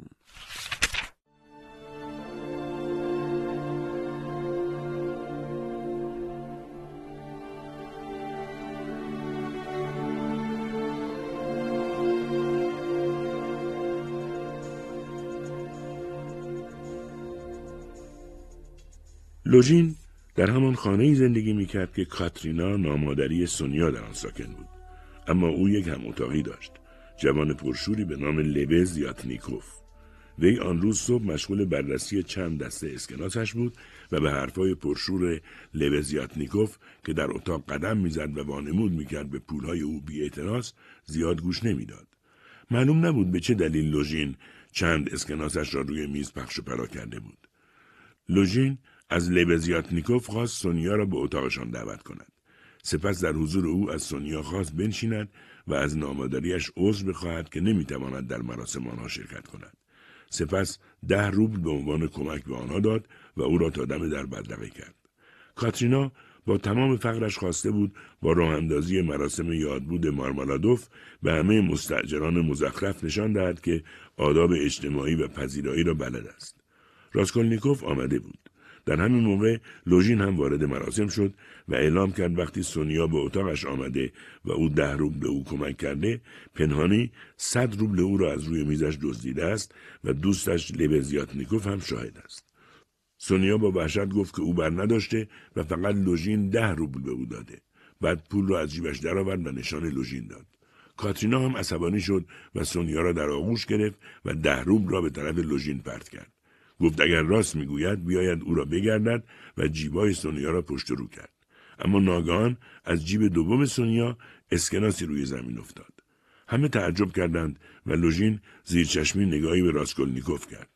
کاترینا مثل دیوانه ها سونیا را در آغوش گرفته بود و میبوسید و میگفت امکان ندارد او دزد باشد. ناگهان لبزیاتنیکوف با صدای بلند گفت چه کار پستی؟ من شاهد بودم که لوژین خودش اسکناس را هنگام بدرقه یواشکی در جیب سونیا گذاشت. در آن موقع نفهمیدم چرا، اما فکر کردم شاید میخواد یواشکی به او کمک کنه. راسکولنیکوف در این موقع به حرف آمد و گفت اما من میدونم چرا او این کارو کرده. بعد ماجرای خواستگاری لوژین را از خواهرش و عاقبت آن و اینکه لوژین برای بدنام کردن او به مادرش چه نوشته گفت. بعد گفت حالا می‌خواسته ثابت کنه سونیا دزده تا بین من و خویشاوندام جدایی بندازه. لوژین همه این حرفا را انکار کرد و بعد از اینکه لبزیاتنیکوف هم به او گفت دیگر پا به اتاقش نگذارد، با عصبانیت از در بیرون رفت. سونیا با وجود تبرئه شدن عذاب می‌کشید. برای همین مثل آدم‌های عصبی با شتاب به خانه‌اش رفت. اما دعوای بین صاحبخانه و کاترینا ادامه پیدا کرد و صاحبخانه تکرار کرد که کاترینا فوری باید از آن خانه برود. کاترینا هم با گریه و عصبانیت از خانه بیرون رفت تا به قول خودش دست به دامن عدالت شود.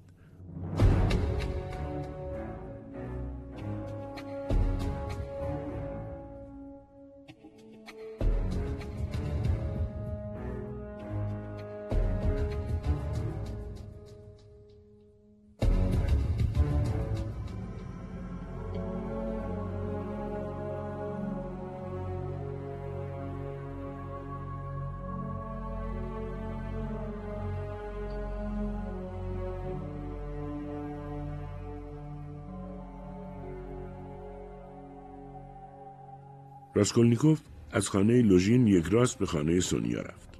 او از سونیا حمایت کرده بود و حالا خوشحال بود. اما وقتی به خانه سونیا رسید احساس ترس و ضعف کرد و از خود پرسید آیا لازمه به او بگم چه کسی لیزابتا را کشته؟ با این حال فکر کرد دیگر نمیتواند نگوید. برای همین پیش سونیا رفت و به قتل پیرزن و خواهرش اعتراف کرد.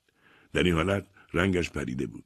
گفت نمیخواسته لیزابتا را بکشد و او را اتفاقی کشته است. سونیا از وحشت آهی کشید و روی تخت افتاد و صورتش را در دستانش مخفی کرد. بعد بلند شد و به راسکولنیکوف گفت حالا هیچ کس بدبخت‌تر از تو در دنیا نیست و زار زار شروع به گریه کرد. اشک به چشمان راسکولنیکوف آمد و گفت پس من رها نخواهی کرد سونیا. سونیا گفت نه، هر کجا بری دنبالت خواهم اومد. با تو به زندان، با اعمال شاقه هم خواهم اومد. سونیا اصرار میکرد بداند چرا او مرتکب قتل شده است. اما راسکولنیکوف خودش هم واقعا نمیدانست. تب کرده بود و انگار هذیان میگفت. گفت برای دزدی؟ نه، به خاطر کمک به خانواده‌ام. اما نه، من حتی داخل کیف پول او را هم نگاه نکردم. میخواستم ناپلئون بشم تا عین قانون باشم. برای همینم اونو کشتم. میخندی سونیا؟ من میخواستم پول بدزدم و این پول رو برای مخارج تحصیل و برای تهیه وسایل کار خرج کنم تا به خانواده‌ام فشاری نیاد و اونا رو عذاب ندم.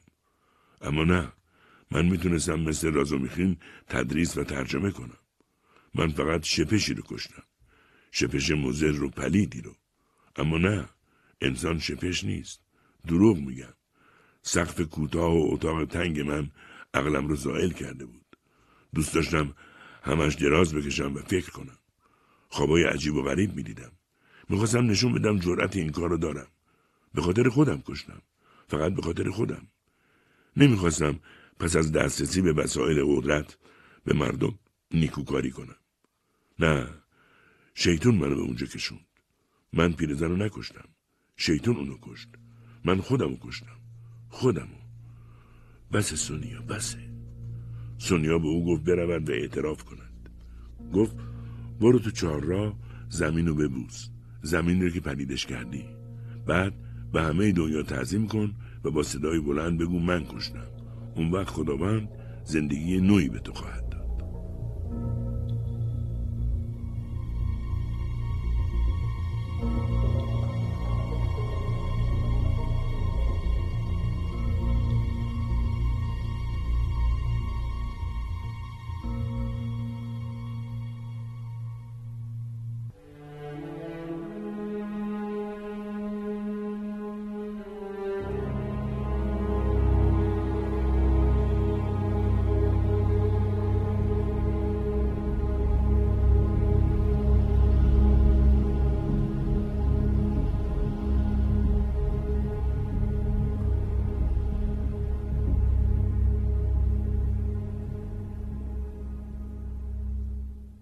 راسکولنیکوف نمیخواست برود و اعتراف کند. سونیا گفت باید رنج و عذاب کشید و گناه خود رو شست. راسکولنیکوف گفت یه عمر تمام چنین عذابی رو بر دوش بکشم؟ نه، تسلیم نخواهم شد. اونا شواهدی علیه من ندارن. اما اگه زندانیم کنن پیشم میای؟ سونیا گفت حتما، حتما.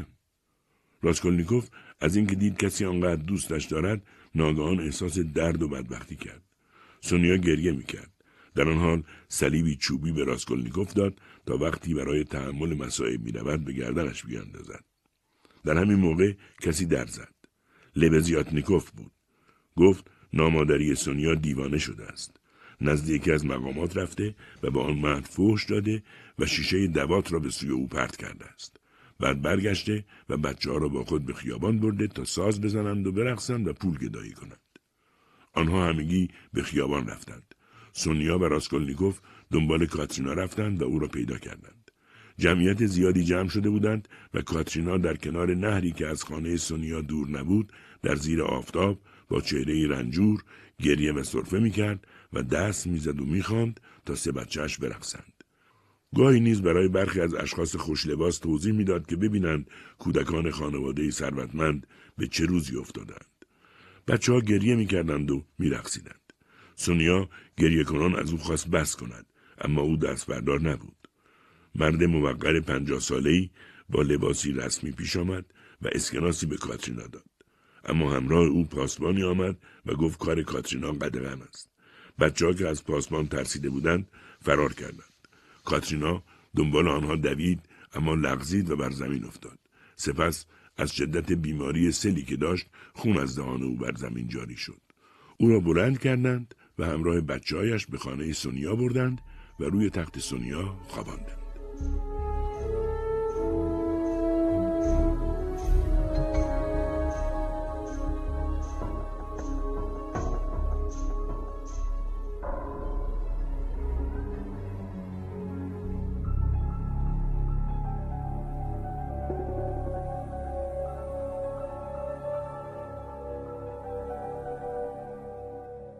در بین افراد اتاق راسکولنیکوف اسویدریگایلوف را هم دید و تعجب کرد، چون نمیدانست او همسایه سونیاست.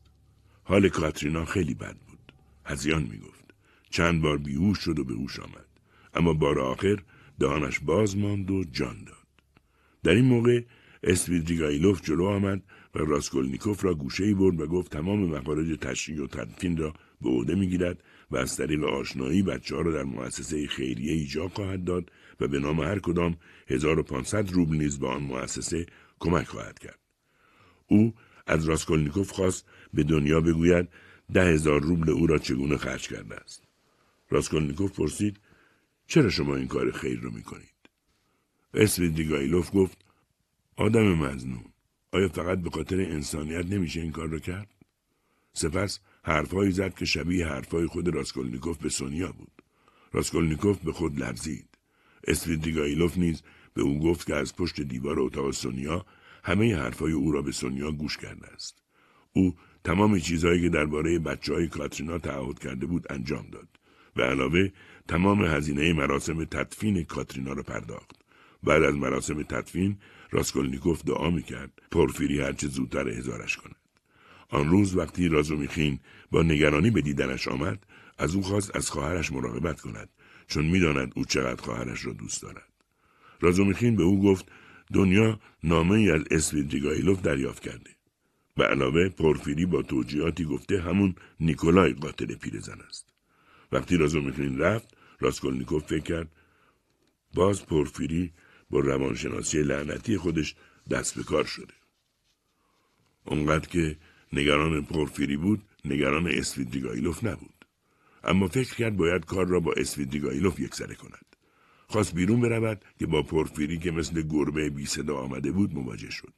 بازرس گفت آمده تا سری بزند و زیاد مزاحم نمی شود. پورفیری باز صحبت را با مضرات سیگار و حرف دکتر درباره حال خودش شروع کرد. اما بعد از اتفاقی که چند روز پیش در دفتر کارش رخ داده بود، عذر خواست. لحنی صمیمانه و مهربان داشت. گفت هرچند با تمام عقاید راسکولنیکوف موافق نیست، اما به او علاقه دارد و نمیخواهد فریبش دهد. پورفیری گفت من از رفتار و کارهای شما و مقالتون به شما شک کردم. چون بالاخره کاراگاه هم انسانه. حتی من قبلا خونه شما رو بازرسی و همه چیز رو تفتیش کرده بودم. اما فایده ای نداشت. مقاله هم چیزی رو ثابت نمی‌کرد. به علاوه الان نیکولای رو با تمام شواهد مثبت در اختیار دارم. به علاوه با اینکه حرفای شما درباره این جنایت و پنهان کردن چیزهای دزدی در زیر سنگ دو پهلو بود، اما انگار من اون سنگ رو به چشم خود می‌بینم. گرچه بعد من سرم به سنگ خورد. شاید اگر نیکولای ما را از هم جدا نکرده بود، اون وقت او مثل صاعقه بود. اما من حرفاشو ذره‌ای باور نکردم. چون به عقیده خودم ایمان داشتم. چون نیکولای نقاش هنوز کودکی است که بزرگ نشده. او نمیدونه منم این رو میدونم و هر ساعتی ممکنه بیاد به حرفش رو پس بگیره. چون او بعضی از اطلاعات رو نمیدونه. نه آقا جون، این کار نیکولای نیست. این قتل کاری امروزی و مخصوص زمان ما.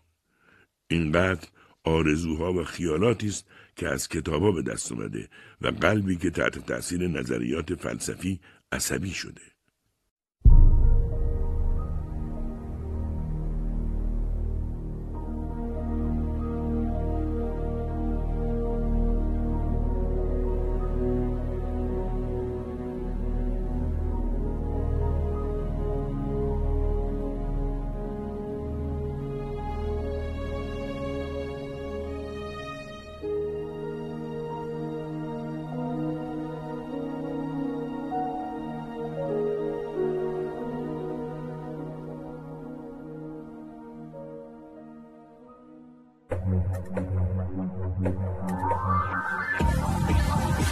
صدای واژه‌ها در کتابخانه گویای ایران صدا. مجموعه ارزشمند از کتاب‌های گویا. www.iranseda.ir فصل 7.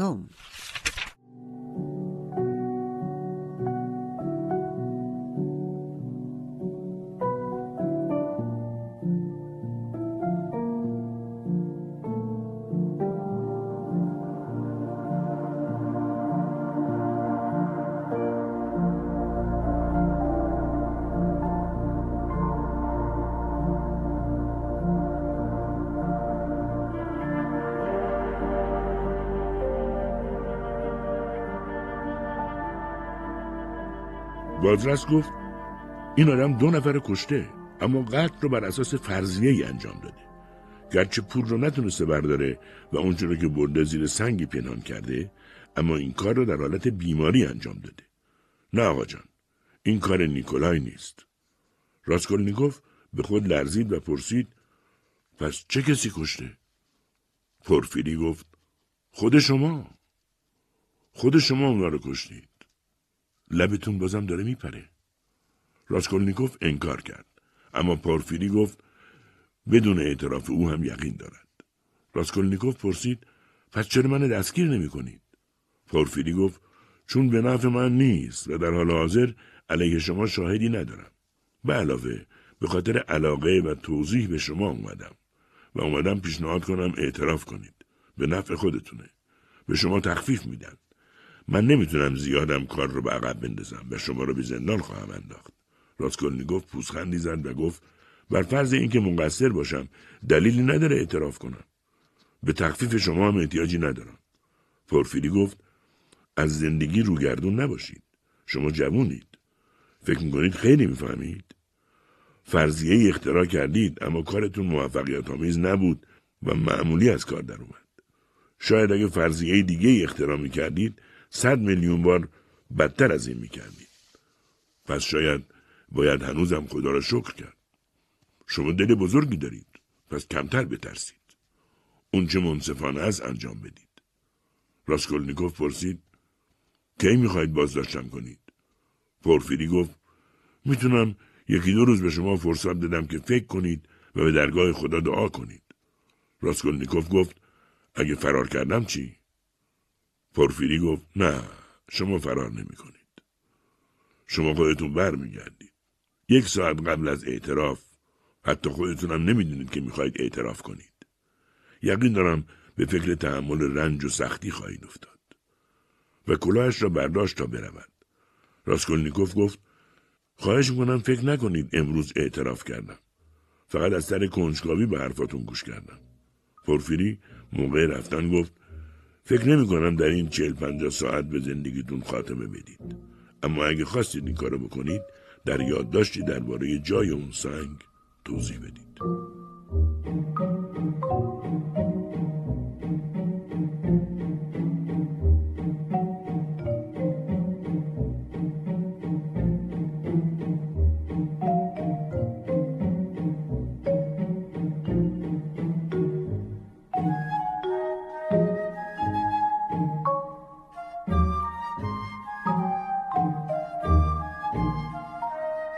راسکولنیکوف نمیدانست چرا، اما میخواست اسویدریگایلوف را ببیند.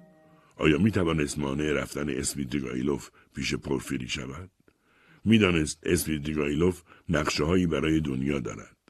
اسویدریگایلوف را کاملا اتفاقی در یک مهمانخانه پیدا کرد. به او گفت اومدم صاف و پوسکنده به شما بگم که اگر هنوز افکار سابق رو درباره خواهرم دارید و اگر بخواید به نحوی از چیزهایی که اخیراً راجع به من کشف کردید استفاده کنید، قبل از اینکه به زندان برم شما رو میکشم. اسویدریگایلوف گفت شما همیشه به من سوء ظن دارید، اما من نقشه‌ای ندارم. اما از حرفایی که زد معلوم بود آدم پستی است. به علاوه از حرفایش پیدا بود به خاطر خواهر راسکولنیکوف به پترزبورگ آمده است.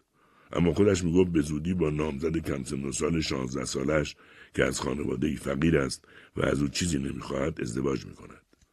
آن دو از رستوران بیرون آمدند و از هم جدا شدند. اما راسکولنیکوف دنبالش رفت و گفت میداند برای خواهرش نامه‌ای نوشته و نقشه‌ای دارد.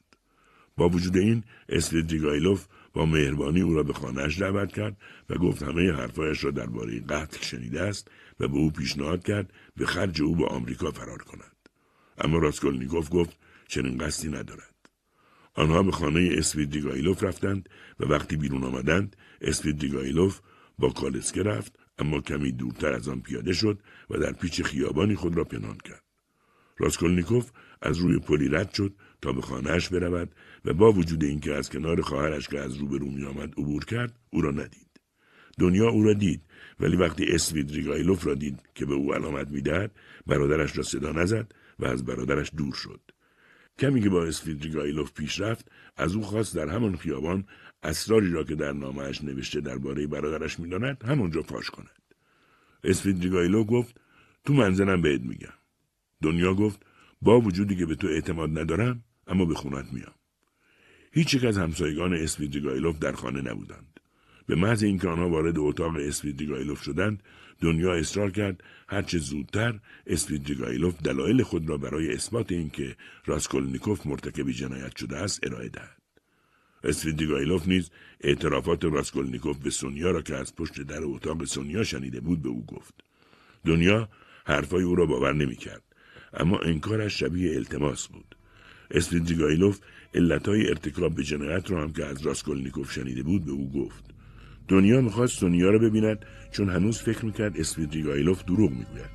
اما اسپیدریگایلوف گفت سونیا در خانه نیست. دنیا با ناراحتی اتاق را ترک کرد.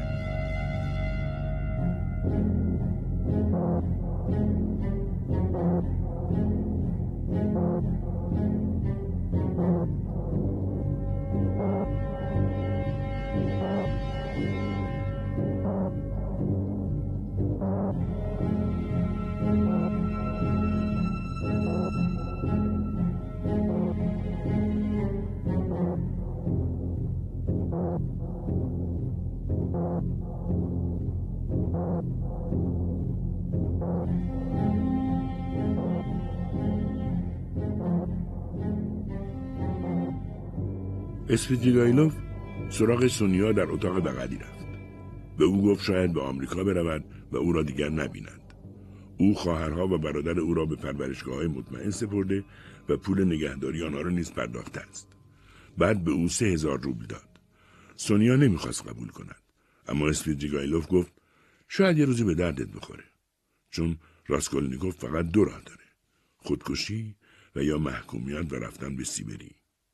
شما درست گفتید اگه خود رو معرفی کنه به نفعشه، اما اگه بره مگه نه اینکه شما هم دنبالش میرید؟ پس مسلماً این پول به دردتون میخوره. بعد از او خداحافظی کرد و در زیر باران بیرون رفت. 11:20 شب بود که به خانه نامزد کم سن و سالش رفت. اسپیدریگایلوف به او نیز گفت مدتی به سفر میرود و 15,000 روبل نقره به عنوان هدیه به او پرداخت. سپس از او و مادر نامزدش که هنوز شگفت زده بودند خداحافظی کرد. نیم ساعتی در خیابانها پرسه زد. سپس به مهمانسرایی کثیف رفت و در اتاقکی خفه که مثل قفس بود و بوی موش و چرم میداد شام خورد و به زحمت خوابش برد. اما سپیده صبح با دیدن کابوسی وحشتناک از خواب پرید. کت و پالتوش را پوشید، یادداشتی در دفتر یادداشتش نوشت و تپانچه را از جیب بیرون آورد و باز در جیب گذاشت. چند دقیقه‌ای بعد در خیابان بود. مه روی شهر افتاده بود. از وسط خیابان میرفت و احساس سرما و رطوبت میکرد. در خیابان نه رهگذری بود نه درشکه‌ای. بالاخره به خانه بزرگ ناقوسداری که در کنار در بسته‌اش مردی با پالتو سربازی و کلاهخود آهنی ایستاده بود رسید و نزدیک او رفت. مرد گفت چیکار داری؟ اسپیدریگایلوف گفت هیچ کار. میخوام به سرزمین دور برم، به آمریکا.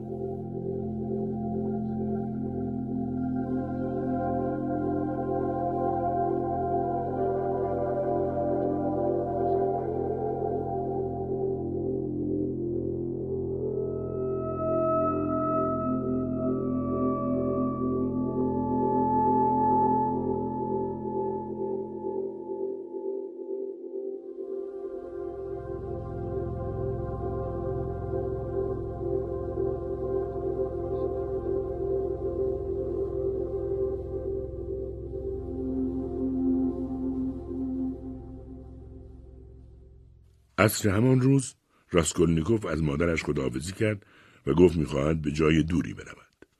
سپس به خانه‌اش رفت. دنیا در خانه‌اش منتظرش بود. از نگاهش فهمید که او همه چیز را می‌داند. به او گفت می‌خواستم خودم رو غرق کنم، اما انگار از آب می‌ترسم.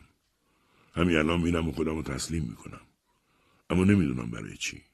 دنیا گفت تو با رفتن و مکافات دیدن نیمی از جنایت خودت رو پاک می‌کنی. راسکولنیکوف گفت کدوم جنایت؟ من شپش موزر رو، پیرزن نزولخواری رو که به درد هیچ کس نمیخورد کشتم. من فقط به دلیل پستی و کمی استعدادم و یا شاید به خاطر تخفیف در مجازات میخوام خود رو تسلیم کنم. دنیا گفت آخه تو خون ریختی. راسکولنیکوف گفت کدوم خون؟ خونی که همه مثل آبشار میریزن و بعدم نام اونها رو ناجی انسان ها میگذارن؟ من ناشی بودم، ولی فکر و نقشه من اونقدر که پس از شکست به نظر میرسه احمقانه نبود. اما اگه مقصرم منو ببخش. سپس بیرون رفتند و راسکولنیکوف از او جدا شد و پیش سونیا رفت. به او گفت سونیا، دنبال صلیبای تو اومدم. حالا حاضرم تمام مکافات و صلیب رو به دوش بکشم و چند بار بر خود صلیب کشید. سونیا گریه میکرد. راسکولنیکوف به طرف اداره پلیس رفت و سونیا تعقیبش کرد. راسکولنیکوف در اداره پلیس نمیخواست پورفیری را ببیند. اتفاقا او آنجا نبود. زامتوف آنجا بود. زامتوف به او گفت اسویدریگایلوف خودکشی کرده. راسکولنیکوف از اعتراف پشیمان شد. از پله‌ها پایین رفت، اما نزدیک در خروجی با سونیای رنگ پریده مواجه شد. این بود که دوباره از پله‌ها بالا رفت و پیش ایلیا پتروویچ رفت و به قتل پیرزن و خواهرش اعتراف کرد.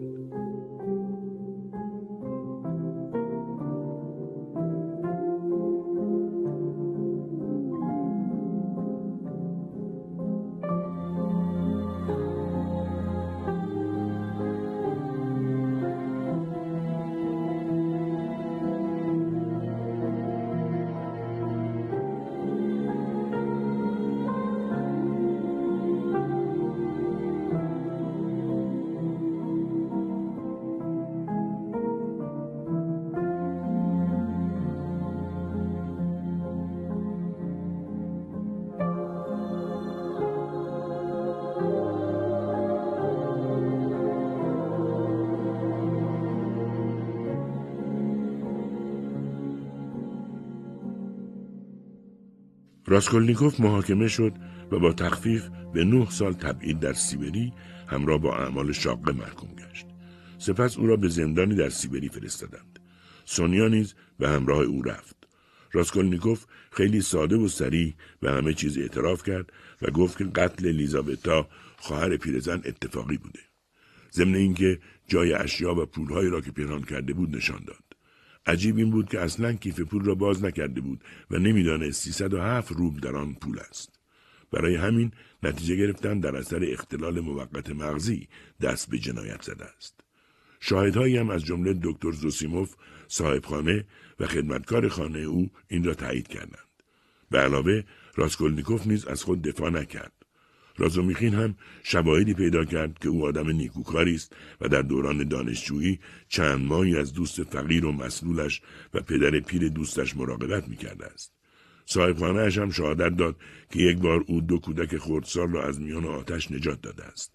ضمن اینکه پورفیری نیز به خاطر اعتراف داوطلبانه راسکولنیکوف به قول خود در مورد او وفا کرد و همه اینها باعث تخفیف زیاد در مجازات راسکولنیکوف شد. بعد از رفتن راسکولنیکوف دنیا و رازومیخین ازدواج کردند. چند ماه بعد مادر راسکولنیکوف که عمدن هیچ کس موضوع راسکولنیکوف را به او نگفته بود و فکر میکرد او به زودی از سفر برمیگردد بیمار شد و مرد. سونیا در شهر محل زندانی راسکولنیکوف خود را با خیاطی سرگرم میکرد و دائم به دیدار راسکولنیکوف میرفت. ضمن اینکه برای زندانیها نامه مینوشت و نامه‌های آنها به خویشاوندانشان را برایشان پست میکرد. همه زندانیها او را دوست داشتند و پولها و اشیاء قیمتیشان را به او میسپردند. اسم او را هم مادر سونیا گذاشته بودند. در این دوران سونیا و راسکولنیکوف به عشق یکدیگر زنده بودند. سونیا انجیلش را هم به راسکولنیکوف داده بود و انجیل همیشه همراه راسکولنیکوف بود. با آنکه او این کتاب را نخوانده بود، اما همیشه با خود میگفت مگه ممکنه اعتقاد و آرزوهای او اعتقادات و آرزوهای من نباشه؟